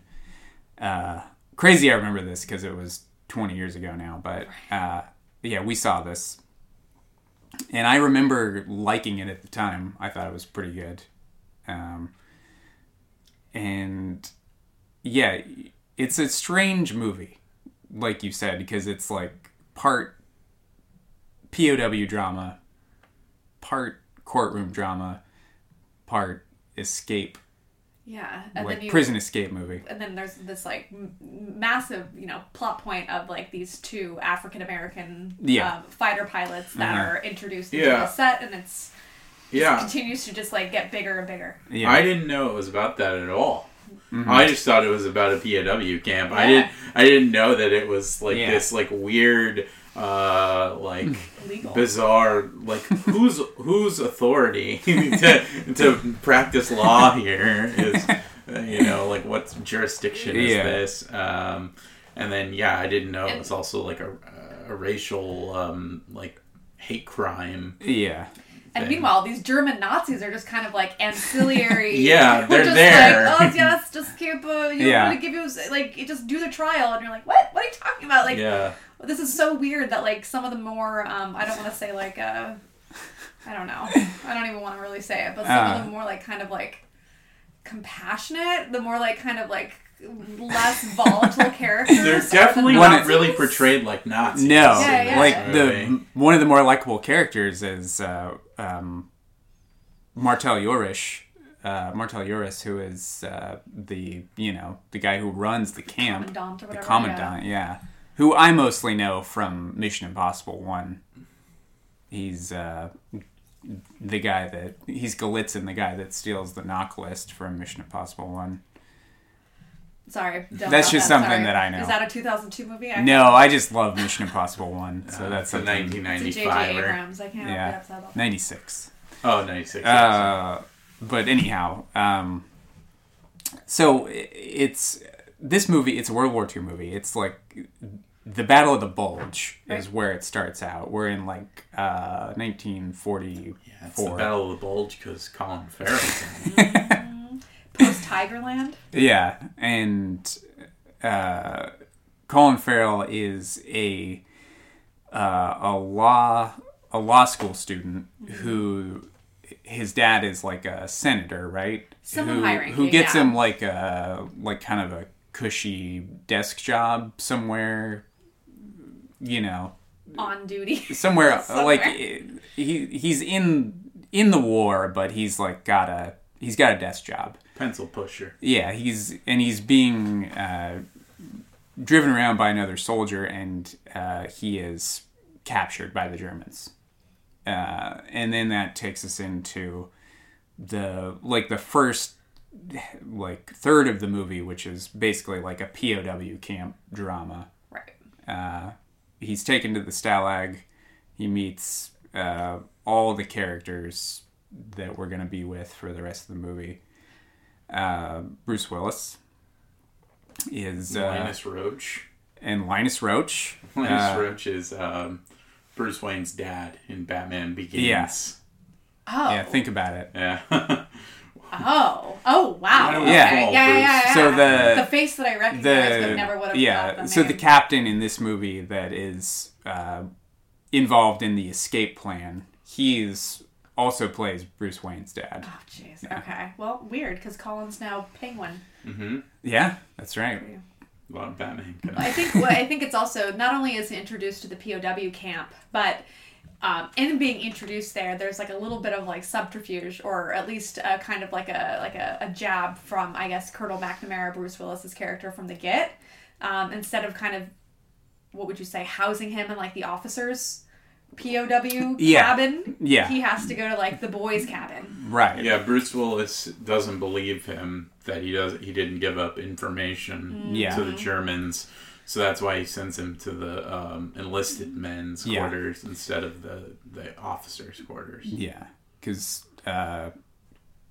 Lieutenant Hart, which is Colin Farrell's character, he gives up information about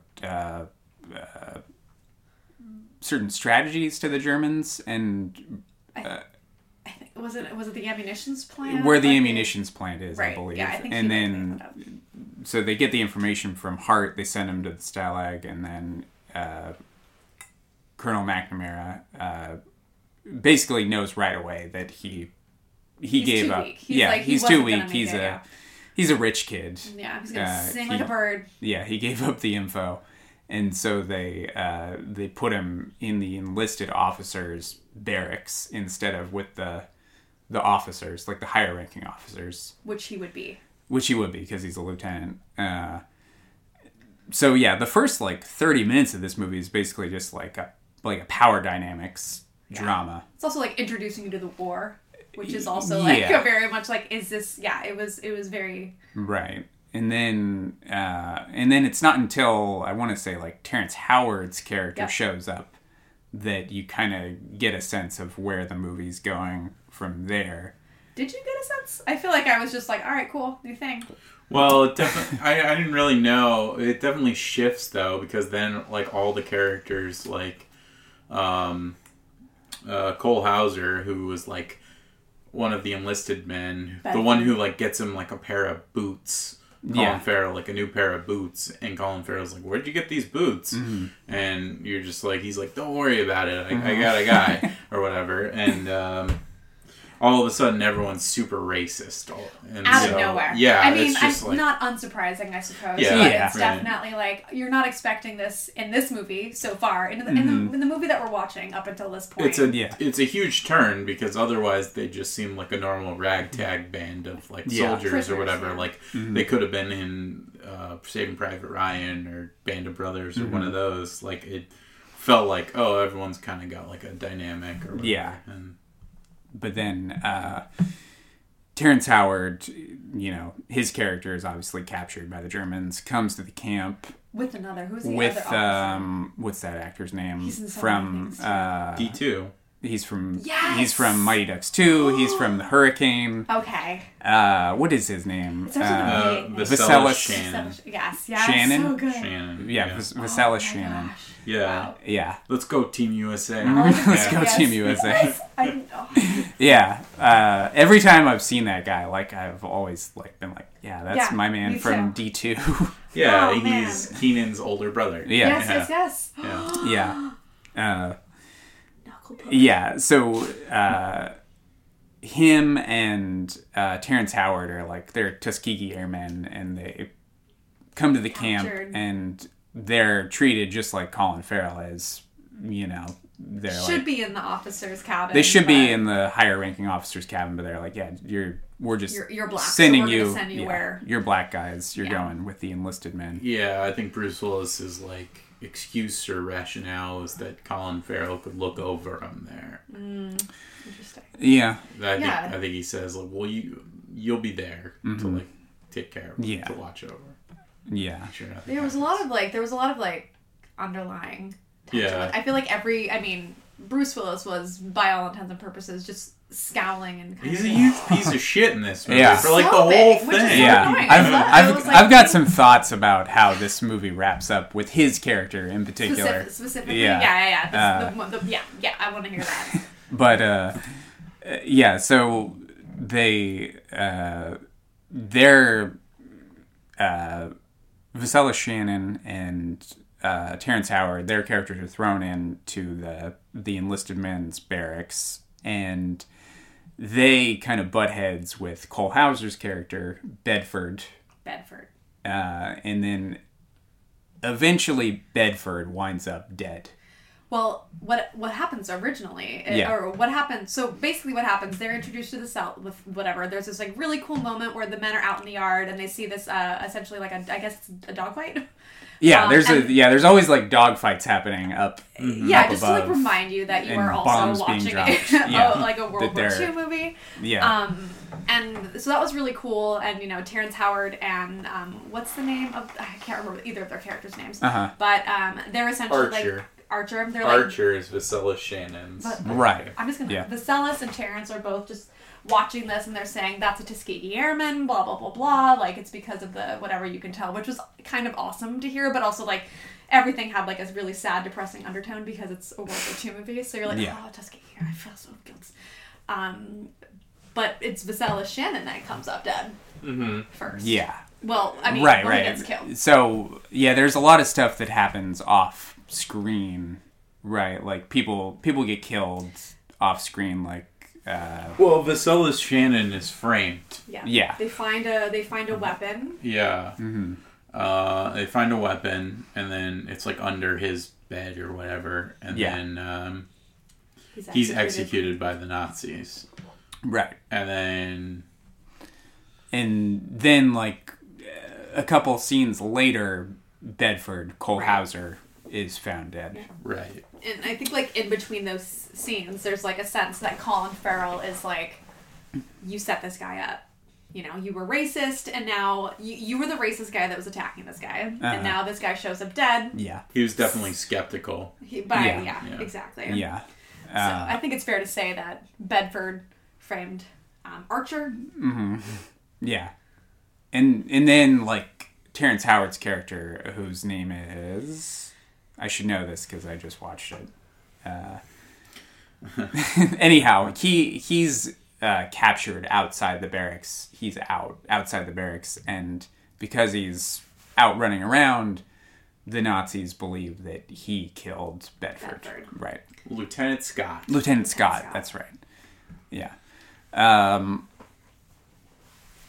So there's a trial then. So that takes us right into the middle chunk of the movie, which is a courtroom drama, basically. We're now in the third movie. Yeah. You know, we've left the POW So movie. it's the POW camp drama, then the courtroom drama. And yeah, so Colin Farrell has to represent Terrence Howard's character. Really quick, I just want to talk a little bit about Colin Farrell and where this movie is in his career. This is right in the middle of his kind of like Hollywood heartthrob period, right? Yeah, when he was miscast in a lot of stuff. Would you say the middle? I feel like he's still got. I mean, I would say like it's pretty much at the beginning. Yeah, you're right. He broke out in Tigerland, the Joel Silver, right? Joel Silver. Schumacher. Yeah. Sorry, Joel. Movie. And, Joel Silver, the other guy. Other Joel S. Ugh. Yeah. I think there was like a sense of this guy's going to be somebody big, but then he did a couple fluffy movies. Yeah, like so he did Tigerland, and then trying to think if he did anything before this. When did American Outlaws come out? American Outlaws. So that got me walking to the theater in my little 8th grade. Right. So he did American Outlaws with James Van Der Beek. Then, no, that's not James Van Der Beek. Scott Conn. Van Der Beek wasn't in American Outlaws? No, it was Gabriel Mock. Kathy Bates was in that. Terry. You know what I mean. I did not see Terry American O'Quinn? Outlaws. Terry O'Quinn. I own that, I guess. Yeah. Terry O'Quinn. Yeah. Ally Larder. Ally Larder. From that. Yeah. Connection with her. Mm-hmm. Ally Larder. Went to your high school? No. Ally Larder didn't go to our high school, right? No. I take that back. Sorry, Ally. So Colin Farrell was in American Outlaws, and then this, and then Phone Booth, which I think was supposed to be a 2002 movie, but got delayed because of the DC Sniper oh my gosh situation. That ended up coming out. Right. That ended up coming out in 2003 with... and then The Recruit also came out in 2003. He was in Minority Report, though. Oh, Minority Report in 02. was 02. Yeah. So that's coming up. Huge year. Yeah.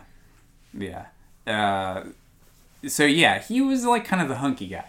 And he definitely miscast, I think, in a lot of stuff. Yeah, his career gets way better once he stops being forced into Hollywood leading men type roles and he can start doing weirder stuff. Yeah. Because he's genuinely a good actor, I think. I think In Bruges probably was like, what do you think? As far as like something... I'm trying to think when he started working like with auteurs. Like, Miami Vice. Yeah. Wow, really? Definitely. Michael Mann, yeah. I've never seen it. I'm a huge Miami Vice fan. I'm borrowing it currently. Oh, are you? As a solid recommendation. I let you borrow the Blu-ray. Yeah, I have. So you gotta watch it. I know. But Miami Vice. But people didn't like Miami Vice at the time. No. But I think that was maybe, for me at least, the first time where I was just like, oh, yeah, I actually like Colin Farrell in that movie. Okay, that's good to know. But then, maybe the early 2010s, he starts to do like things like The Beguiled and the Yorgos Lanthimos movies. Lobster. Yeah. Yeah, In like Bruges. Killing of a Sacred Deer. Yeah, in Bruges. Now he's in the Kogonada movie. Yep. What's that? After Yang. It's I think it just came. It's on Showtime right came. now. Yeah. I mean, I'm a Who's huge fan. From American Outlaws, you know. Yeah, you've been with I him think since the beginning. Yeah. Listen, I Since the Ballykiss Angel days. No, not that day. Do you know what Ballykiss Angel is, or No, do I only I know don't. that because I'm married to someone who's Irish? I mean, that's probably it. You also have like a very like archival knowledge of film. Yeah. That's like I've never watched it, but I think it's like a Irish soap opera. Oh, soap opera. Yeah, or a soap opera-esque television show. In all honesty, I really do like Colin Farrell. I think he's a fantastic actor, and obviously, yes, I was drawn to his stuff at the beginning because Yeah. I was just a teenage girl, and he had an Irish accent. But at the same time, at this point in my life, I'm like, I do kind of just like, I kind of section off his career based on the hairstyle that he had. Yeah. And this would probably be the hairstyle. Incidentally, because remember, there was speaking of Crossroads and Britney Spears, there was a moment probably around this time where it was largely rumored that he and Britney Spears were coupling up. And this was like at his time. I he was, actually like, didn't button-down shirt, remember that silk at all. vest, hair straight up. Okay. Very early aughts. Okay. We're no longer in that phase. He has a lot of rumors about his like various. I mean, he hookups was like the and Gerard stuff. Butler before Gerard Butler. Yeah. Yeah. You know. Yeah, I didn't know that he was rumored to have been in a relationship with Britney Spears. I mean, I think relationship is used Yeah. lightly. Or I think it's whatever. Like, I think Yeah. it was like post Justin Timberlake breakup. Yeah. You know what I mean? Oh, But okay. regardless, a lot of pictures of the two of them together. Yeah. They were like at their like Yeah. they were at their hottest, you know? Yeah. So, 'Cause he had a- good episode. he had a- pairing then. Yeah. He had a sex tape, right? Colin Farrell? Or no. Right. Yes. He Yeah. does. Is it We should do pretty that one. pretty for the good? next one. We'll I talk haven't about seen it. I've heard. Let's do an episode on the Colin Farrell sex tape. He is another celebrity similar to Liam Neeson that is rumored to be very well endowed. I will Oh. say Oh that. wow, I didn't even know that, and I'm Yeah. a huge fan. Yeah. So that's another Wow, Liam notch in his belt. Neeson. Liam Neeson. Oh yeah, Liam Neeson's famously Famously. Rosanna Arquette. This is has it? come up so much on this podcast. my I know. God, I It's like like how the third episode in Yeah. a row. I talked 6 about Liam degrees Neeson's of dick. Liam Yeah. Neeson's dick. Yeah. 2002, A Film Odyssey, aka Liam Neeson's penis podcast. Liam, if you're listening, we'd love to have you on. Hi, Liam. No, you're weird. Is When he? you were- yeah, I remember when he was like, "Oh, I was racist." Oh, well then I take that back. And in Well, case anyone... Well, So- it's a That's a more complicated thing. Yeah. I think he actually, I don't know. It he was was. just old. I think he just was very. it was during he the was very- Troubles. He was- wanted to kill a black guy. He was very open. You know, I feel like we're going down a road here. He Yeah. was very open about like some psychological struggles he was having Yeah. after one of his best friends was raped. Yeah. And Oh. he just didn't need to Yeah. go on TV and say Yeah. all of I it. do remember I want- think what he that was now. saying was more nuanced than what Yeah. people gave it credit I for. do remember this. But This is yeah. one of those hot mics. He said like Yeah. not even like he didn't know he was being like recorded. He just like said way too much during a press junket that he could have just given like a fluffy answer to it, but ended Especially up saying 'cause- way too much. especially because he was just doing like for one of his stupid fucking for, action movies. Cold Pursuit. Yeah. Yeah. It's just like Yeah. whatever, man. Cold Anyway. I can't even deal with Cold Pursuit. All right. Well, Liam Neeson Yeah. Big famously, Famously big dick. Colin Farrell also has a big like dick. an Evian bottle is the quote about Liam Oh, I remember Neeson. when Miles Teller was like, "I'm like a what is it? What is that? I don't know. glass You're gonna ball?" have to tell me.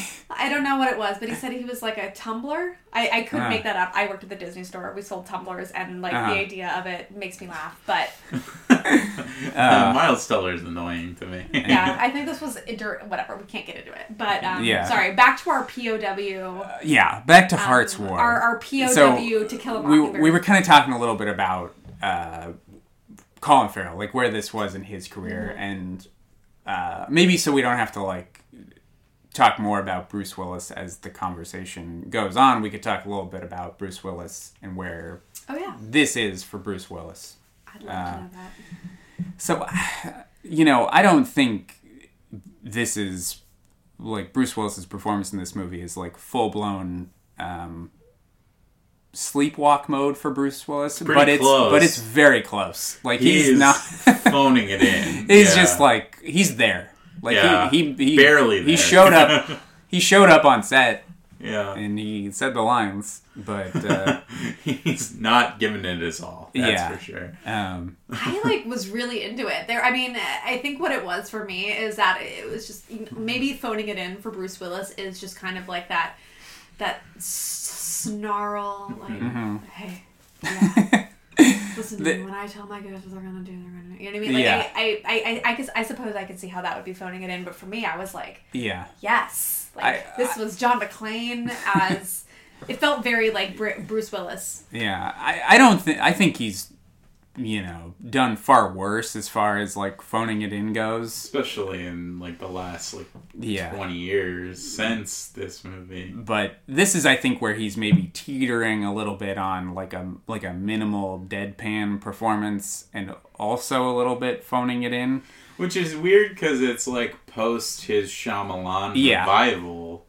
And he was like one of 20 though men in this thing. I feel like but he was I suppose the big guy. He's the top dog. Yeah. I mean he's not hard. Yeah. I will quickly say that I think Bruce Willis is one of the best actors to handle the M. Night dialogue.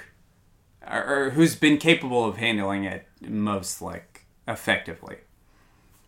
Hard for me to say because, I don't really remember the dialogue being particularly M. Night-y in, Unbreakable and Sixth Sense. And I think that's to Bruce Willis's credit. Because if you go back and watch it, it's, very, stylized and very, people don't talk like this. But he was a ghost.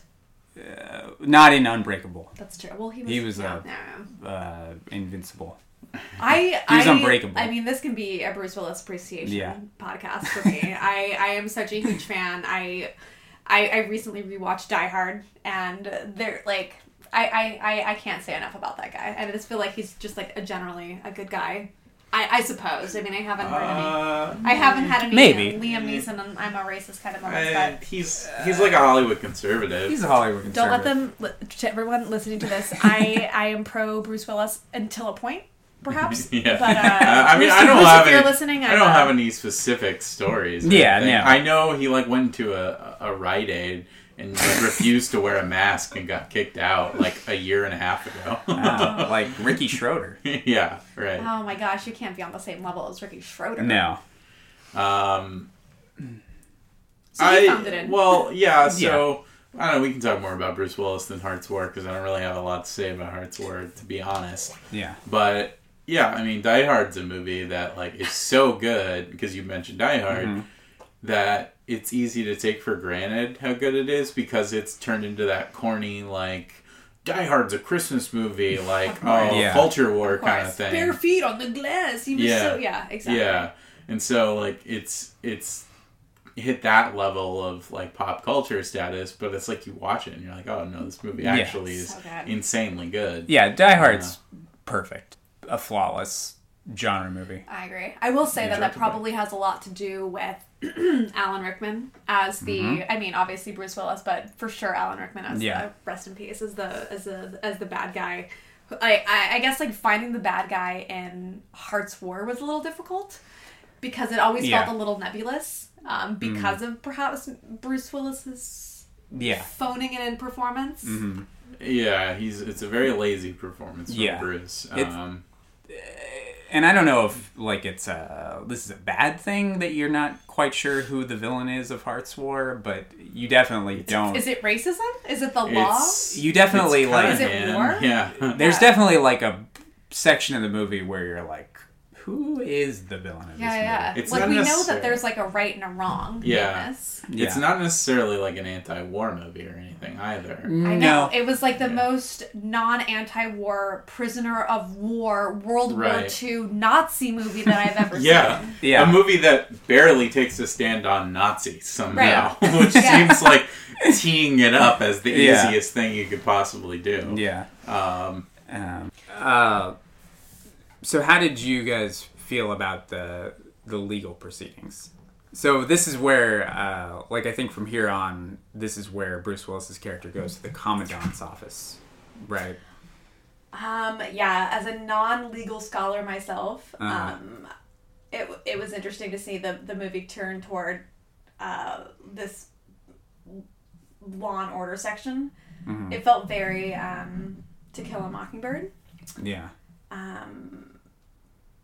I don't know. That's what I have. Yeah. I did kind of like the scenes with Martel Joris, where he kind of had those scenes with Colin Farrell early on, and then the scene with Bruce Willis where Bruce Willis comes in to confront him about giving Colin Farrell the lawyer's manual, and then he sees, like, the gun on the desk and quickly assembles it, and they have, like, kind of a standoff. Do you guys not remember this scene? You both look... Oh, okay. No, I do. You don't remember it, though. Don't remember it. I'd love to hear more about it. Yeah. It's a scene where he goes in and the Commandant's, like, drunk and then offers him a drink. Yeah. Yeah, and he's kind of like the... He's kind of like the Nazi with a heart of gold for a few scenes. That was probably, like, the weird part of it, where I was just like, I don't know, these Nazis are getting away. Yeah, it's like, why do I like this character so much right now? This is not how it should be. Bruce Willis is phoning it in, but this fucking Nazi. Yeah. He's got my attention. Yeah, I feel like just by, like, based on that alone, I was trying not to pay attention too much, but Yeah, so for probably, like, the middle, like, 40 minutes, it's like courtroom stuff. Yeah, it's very, like, it's Jag. Little Jag, little Columbo going on.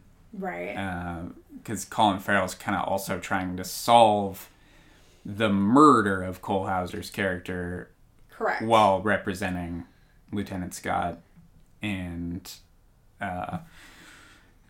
then he basically just kind of stumbles on the truth. Yeah, how did that happen exactly? I know that there was like a 10-minute stretch in the movie where I feel like it was reveal. And so, like, I know the end of the reveal. I just can't remember how was it rolled out. I think so during the trial, Colin Farrell's character was trying to piece together Bedford's steps and Scott's, like, steps the night of the murder, and he was, like, outside the barracks when nobody knew he was outside the barracks, like, trying to figure things out. And then he found the theater and the tunnel, like, while he was just outside the barracks trying to, like, piece together everybody's steps. The tunnel that leads to the ammunition storage that's not too far away from the camp at this point.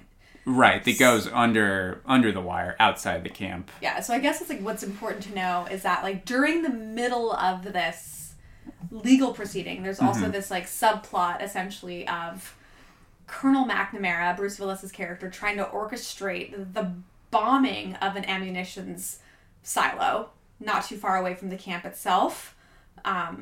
So you're kind of in this place of, like, you're really not understanding what's happening, but the idea is, it's a strategic idea so that essentially this trial is acting as a cover for this operation in which Colonel McNamara is leading an assault on this German's ammunition silo that will wipe out their weapons in coordination with, like, Allied troops. Is that it? Right. So in order to do that, they have to escape first. a group of them have to escape. Like 30 or so of them have to escape. And the trial is like a distraction for that escape. Precise. That is my understanding. Yeah. But when Colin Farrell discovers the escape tunnel and learns of the escape plan, that's pretty much exactly when he learns that McNamara is the murderer of... Like, he killed Bedford because Bedford was possibly going to give up the truth about the escape plan. Right. And it happens, like... I don't know, like maybe 30 minutes before the movie's over. Yeah. Like where we learn that Bruce Willis actually killed Bedford. Cole Hauser's character. Yeah. And framed Yeah. Bedford on the death of, right? Did he frame Bedford on the death of? No, he framed Terrence Howard's character. Okay. Well, I think there's nobody else that could possibly be. Right. Yeah. It's a little. Yeah, I actually, now that I'm thinking about it, I don't know how he knew that Terrence Howard's character would have also escaped from the barracks at that exact time. So maybe that wasn't intentional that he was going to set up. It was one of those moments that we were like, you were just kind of. I think a lot was put on the viewer to just kind of like make all of these assumptions that all of this stuff is like playing out correctly. It's all about momentum. Right, yeah, and so by the time, like, you hit this point, it's like, reveal, ammunition storage explodes. Yeah. Because that has now been hit, and then at that point, Colonel McNamara is gone. Yeah. Yeah, so once Hart learns about the plan, and that the trial was basically a sham... like he knows that the end of the trial is going to be when the escape's going to happen. Like he knows that that McNamara and like 35 or 30 some soldiers are going to escape, and Scott, Terrence Howard, is going to be the scapegoat. But at this point, McNamara is like prepared to leave. Like he leaves. Yeah, he puts on like a German coat, from what I remember. Yeah, he is not that way. Yeah, he is not going to go down. He doesn't plan on being killed. What is McNamara's ailment? He's all like sick at the end of the movie. Yeah. So on the last day of the trial, McNamara pretends to have food poisoning, or like kind of stomach. I think the view, like, we're supposed to know that he's pretending. Okay. Yeah. Right. Well, because at this point, like, that he's pretending to have like the odds are becoming, or like, you know, like the fingers are pointing at him more and more. Right. Yeah. Because Colin Farrell knows that he's the murderer at this point. But at this point, also, McNamara doesn't know what Hart is going to do during the trial. He doesn't know if... He's the wild card. Yeah, he doesn't know if he's going to do what he wants, or if he's going to reveal the truth about the plan. So McNamara pretends to have, like, a stomach... stomach pains or something... And he goes back to his barracks, but this is when the escape is taking place. Right, right. And then, you're like, well, what's Hart going to do? Is he going to reveal the truth, or is he going to follow through with his heart? Yeah, is he going to follow through with his heart, or is he going to just continue with the plan? But what does he do? What does he do? He confesses. He confesses that he was the murderer. Yeah, he says he was the murderer. Yeah. So... pretty crazy stuff. But then in another reveal, Bruce Willis, who at this point had escaped, and, you know... comes back. Yeah. Shows up again. Yeah, at the camp gate. He comes back to take responsibility. Yeah. For everything. Right. Yeah. And then he gets immediately shot in the head. Yeah, so in earlier... just like bookends. So unceremoniously. Just to remind you that there's Nazis. Just like right away, he's like, well, all right, and then they just shoot him. Yeah, how did you feel about that? Part of me was like, oh, go fuck off, Bruce Willis' character. I was like, you don't get to have like a moment at the end where you're a savior. Yeah. We're like acting against literally everybody this entire movie, and now you get to be the guy that like... Maybe it's appropriate that it was so unceremonious then, because I feel like most movies would have like given it a very dramatic like moment, like where you know, like he's being executed and everyone's looking on, cutting to various he was faces. The leader. He was like the highest ranking officer. But he's just shot in the head like right away, and he just falls over, and that's it. Do you feel like that may have played into his phoning it in performance? Like, do you think that there was a sense of that, like, all right, we just got to get this over with. Yeah, I don't know, maybe. It's possible. I wonder what the mood on set was like. Because I have heard that he can be temperamental to work with. Really? If you basically don't earn his respect, he won't try for your movie. So it makes me wonder if like he and Gregory Hoblet didn't like get along or whatever. Something, I don't know. That's why you never heard of Gregory Hoblet again. Yeah. I kind of thought that maybe like Bruce Willis thought that he should have been made to be more of a hero in the movie. Like, he was like, you know, I think he's more of a good guy. Like, maybe he should have people should treat his death with respect. But well, and I think the movie is sort of saying that. They just don't do a great job of showing it, because like Colin Farrell's like, I learned a lot about honor that day. At the end, which wraps up like in like 5 seconds. You're like kind of like triple punched at the end. Like reveal, and here's the ending, and you're just kind of like, wait, over. What? Like, what just happened? Like 3 months later, I'm not doing an Irish accent. We were released from prison and the war was over. It's like, okay. Yeah, 3 months. Like in any war movie, 3 months later the war is over, and the prisoners have been rescued by Allied forces, and there is no problem. Yeah. Everybody who was alive at the beginning, minus, of course, the black people, are like dead. Or alive, I suppose. Which is just a weird... Yeah. Yeah, I kind of was thinking that it might be better if the Bruce Willis character was played by not a movie star. Like, not Bruce Willis, but maybe like a character actor, like a... This is just something that came to the top of my head, but like a J.T. Walsh type, like somebody who's just a good guy playing like an asshole authority figure, as opposed to like Bruce Willis.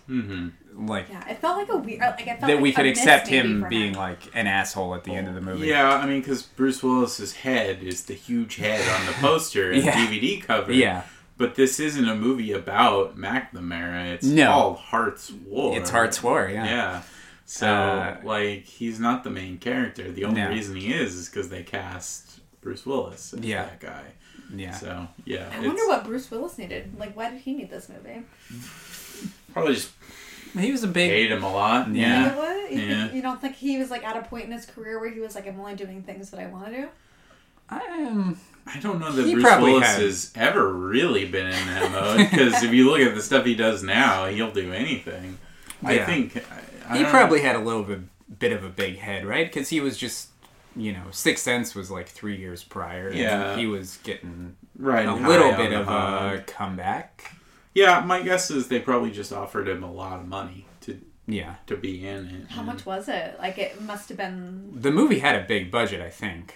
I don't have like individual like salaries or anything like that, but $70 million estimated budget. Shit. So pretty high. Yeah. I mean, there wasn't a lot spent on like, I mean, you had the camp and you had the train with like the, you know, potential. Yeah. I mean, the sets and stuff are not bad. I expected it to be a little more like, when I think of a bad World War II movie, I think of Flyboys with James Franco. Right. It's definitely not on Flyboys. It's a little better than that. Yeah. Right.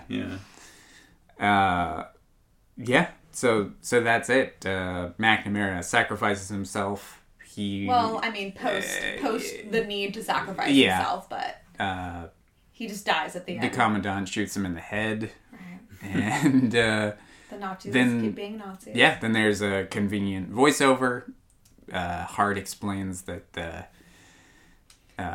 the camp was liberated and everybody goes home, and that's it. And that's it. And he learned a lot about duty and honor, courage and honor. I learned a lot about honor that day. Yeah, I'm not Irish, by the way.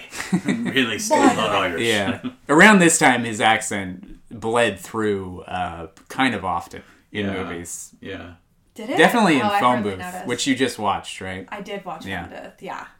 Yeah. Did it really? Well, I would notice it from time to time, but.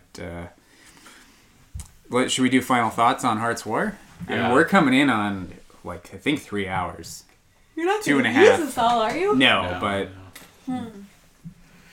considering we covered 2 movies, I think we made good time. Yeah, I think so. Yeah. Sure. My thoughts on Hart's War is that it's boring, and it was like a History Channel dad movie. Mm-hmm. But it doesn't even have the saving grace of like what some of those movies have, which are like cool battle scenes. Like there's nothing on the level of like Saving Private Ryan in terms of like visceral war action. Yeah. It's just mostly the legal stuff, and I don't know. Courtroom dramas aren't really my thing; they're more your thing, Andrew. So, I mean, it's not like I love courtroom dramas. But well, I can already tell I'm going to be just a tad higher on this than you. But I know.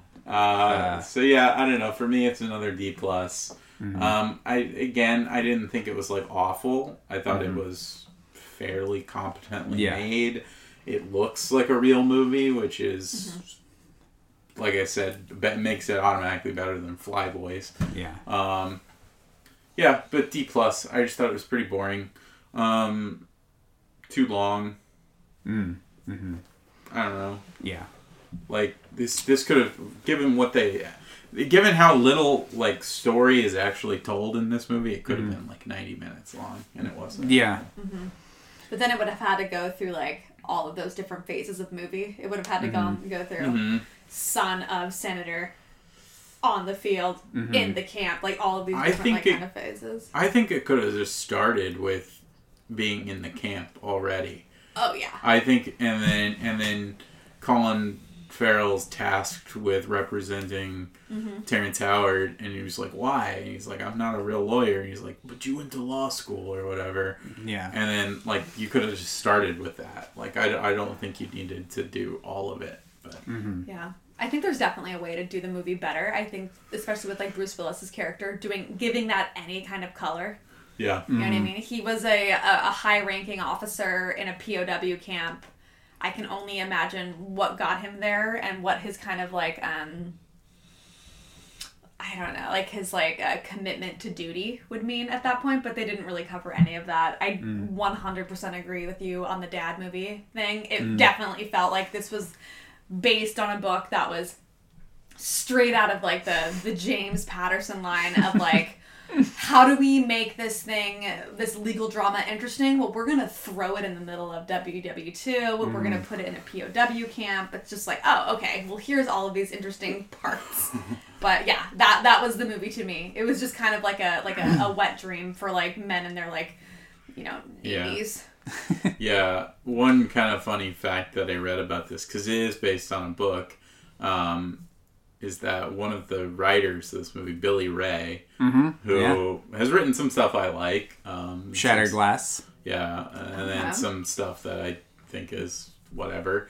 Captain Phillips. Yeah, Captain Phillips, are you there?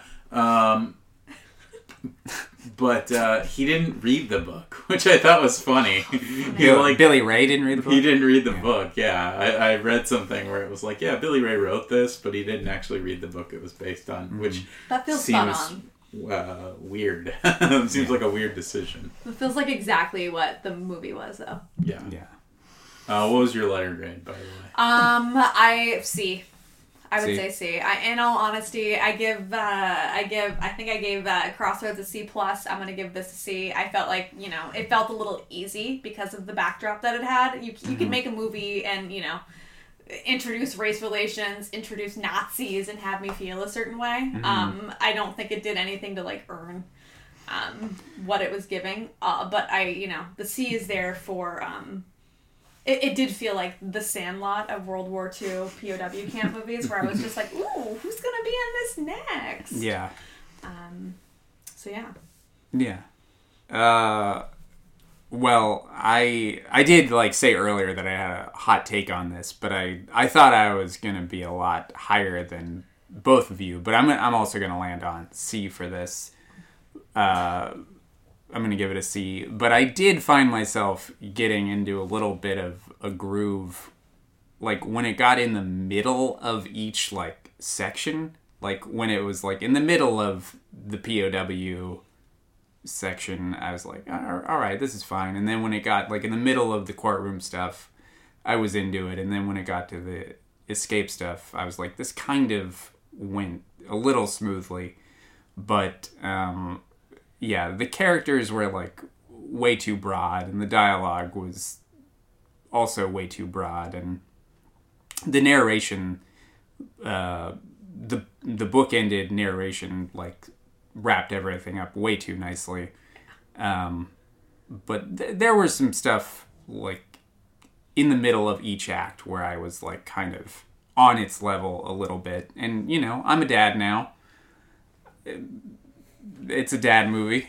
I was okay. All right. That doesn't track. That doesn't track. I don't think that's how dad movies work. He's really interested in submarines. Yeah. In World War II goals. There was enough comforting genre stuff in there that I enjoyed. Yeah. Okay. I mean, I don't think it was good by any means, but I enjoyed it more than a lot of movies we've talked about on this podcast. I mean, yeah, for me, it was a high D+, I guess I will say. Mm-hmm. It was close to a C- for whatever that's worth. Mm-hmm. But yeah, it's not the most exciting movie. No. But 2002 was a year. Yeah. Oh yeah. Such it's 20 years ago. It's such an interesting chunk of time to look at movies, because it's just before things get great, but also right when things are getting great. Mm-hmm. Yeah. I don't know. So, very interesting box office for this movie. Because, as we established, it had a $70 million budget. Mm-hmm. But we established also that it didn't open at 1 or 2 that weekend. So we know it didn't make as much as Crossroads. Right. Right. Crossroads made 14.5. Yeah. John Q made more than that. Those were such low numbers back in the day. Yeah. So Hearts War opened at number 7. Ooh. With $7.7 million. That hunky cast? Now, where was Collateral Damage? Collateral Damage and Big Fat Liar were 4 and 5. Oh shit. 4 was Big Fat Liar, 5 was Collateral Damage, and then number 6 was A Beautiful Mind from 2001. Hanging in there. Yeah. That's probably because it was during the Oscars, awards. Yeah. Yes, they're re-releasing everything right before. So Hearts War did barely outgross Black Hawk Down from 2001. I loved I take that back. I love the Black Hawk Down soundtrack. It's a great Hans Zimmer? Yeah. It's such a good Hans Zimmer soundtrack. We might do a Black Hawk Down episode. I think we will, because we've talked about it a lot, because it's always in the box office. Yeah. And it's going to be coming out on DVD That's another one of those who's who's. It was Eric Bana before he was big. Yeah, everybody. Who else was in it? Obviously Josh. Sam Shepard, Josh Hartnett. So yeah, $7.7 million opening weekend out of a $70 million budget. It made domestically $19 million. Only added 13 internationally, because of course why would anyone internationally care about an American World War II movie? So it only made $32 million worldwide. So that's not even half of its budget. So pretty big bomb. Mm-hmm. And we never heard about Colin Farrell or Bruce Willis ever again. Yeah, that was it. That's the end for them. How do you think this movie did critically? I mean, I'm sure there's a lot of dads reviewing it. I'm gonna say 46 critics. Okay. And I think it maybe did a little bit better. I think Ebert and Roper liked it. I think maybe I'm wrong about that, but I think it got okay reviews, but not great. 65 is what I'm gonna go with. It's 60. Damn. It is positive, which that's really good. That's fresh. kind of surprised me. Yeah. It's. That's your D though, right? That's a D, yeah. Yeah. Well, those don't. I think a 60 on Rotten Tomatoes. That's is more closer like to a like a B C minus. Yeah. plus or a B minus. I feel like yeah. with Rotten Tomatoes, anything over 50, I'm like willing to give it a shot. I'm like, if half the people are like on it and half the people aren't, like it's worth the view. That's how like The Lobster was. I feel like, right? Like it was like. Yeah, now it's like nowadays it feels totally different. Like depends what it is for me. Like if a Star Wars movie comes out and it's like in the 50s or whatever, like Rise of Skywalker, I'm like, oh, that's got to be a huge piece of shit. Yeah, because I feel was that like what it was 50. Right? Yeah, that was. It might have been lower. It might have been the 40s because that movie was awful. Yeah, but if for me, if like a Deadpool movie has like an 85%, I'm like, I still don't buy it. Like I still don't know. Really? You're not a fan of Deadpool? Is it Ryan Me? Reynolds or is it? This is a whole other tangent, but no, I don't care for that particular mode of Ryan Reynolds. Oh, really? Which is the only Ryan Reynolds. Yeah, no, I feel like that is. Did you say it's like Free Guy? Like the the Smarty. looking at the camera. Wink. The Daddy likey. looky. Looky, everybody. Yeah. Daddy likey. Oh, what a style comedy. Yeah. No, thank you for me. All right. But when we eventually get to Van Wilder, we'll when do is it. That? That's not too far off. Is that 2002? That's a 2000. That's an April of 2002 movie. I've never actually seen it. I hate it. Really? Terrible film. It was one of those things that I was like, boy movie. It's gonna be a lot of boobs. Yeah, I think there were a lot of boobs. Which is, I don't mind boobs. Yeah. But like, I'm not rushing to the theater to see them. Yeah. You know what I mean? Yeah. But yeah, I'll share my thoughts on Ryan Reynolds at that point because I do think he's given some good performances, but a lot of terrible performances. You would say terrible. I would say terrible in all caps. Oh, geez. All right. Yeah. But also some good ones. I don't know what the good ones are. Well, Buried. Prisoners? Was he in Prisoners? No, that might be Jake Gyllenhaal. What was that movie though when that girl goes missing out of the back of his car? Captive. No, I never saw that. Who did that movie? Ian McGowan? Or not Ian McGowan. Or not Burning. Mississippi Grind. Mississippi think Grind. He's pretty good in that movie. Mississippi Burning is a different that's KKK movie. Yeah, yes. Willem Dafoe one. Yeah. So yeah, that's Hearts War. We did it. We talked about two movies. Everybody's still awake? Mm-hmm. Yeah, maybe we should have started with Hearts War so that it could have been a little more coherent throughout because I was feeling pretty sleepy remembering Hearts War. Hearts War doesn't need your full attention. That's true. Crossroads wants your heart. Yeah. I was definitely dozing off last night when I started Hearts War. Right. And that's when I was like, all right, I just got to finish this in the morning because I'm not going to make it through this movie because I'm at like 45 minutes and I'm already like drifting in and out. And like, now I have to pay attention to a legal proceeding? Yeah, and it's only going to get more boring. That was when it was just like a World War II movie. Now it's like a courtroom drama. Are you fucking kidding me? Yeah. Where the stakes are one person might die. Right. Yeah. In World War II. Right. In a camp. Yeah, it's wild. Anyways. Well, we did it. Yeah, thanks for having me. Thank you so much for staying up this late. This is a little later than we planned on. Do you have anything? Listen, I said you guys had me till 11. We got 21 minutes. Yeah. Do you have anything to plug? Yeah, anything you want to plug. We do plugs at the end of the show. What does that mean? Am I promoting anything? That you're doing?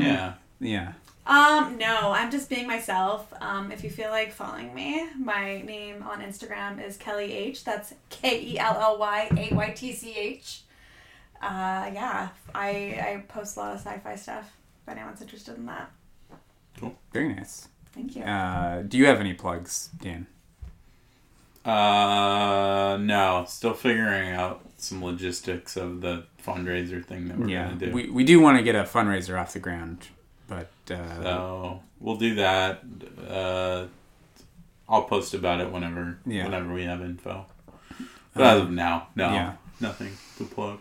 And for me, personal plugs, I just have, like we mentioned on the last episode, a DJ night at the Bamboo Club in Long Beach on the 18th of March. So for our Long Beach listeners, that's for you. Yeah, other than that, please rate, review, subscribe, all the usual bag of tricks. I normally don't say that part. Yeah, that's why you pointed to me awkwardly after starting it. So just trying to get you to fill in the blank. Pick up the slack when needed. That's about it. I think we're good. I think and then we'll be coming back at you with the very next episode. We're gonna do... the next one's actually gonna be the Bad News Bears trilogy. We're doing a bonus home video episode on the Bad News Bears trilogy.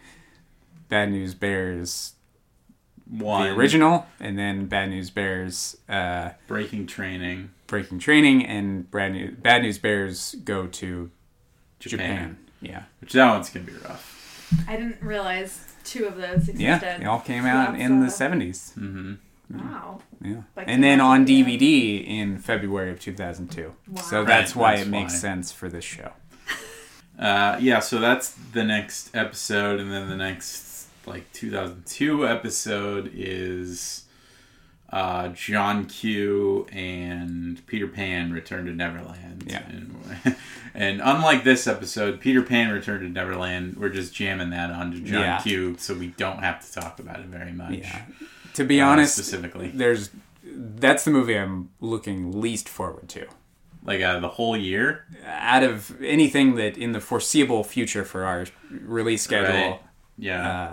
A movie I would love the animated series, to watch. It's an animated movie. Yeah. I feel like I loved it. I was really into those straight to home video sequels. Yeah. Loved Lion King too. Yeah. This wasn't a home video sequel. This was theaters. I was hoping it was so we could not talk about it, but it was theatrically released. Yeah. Huh.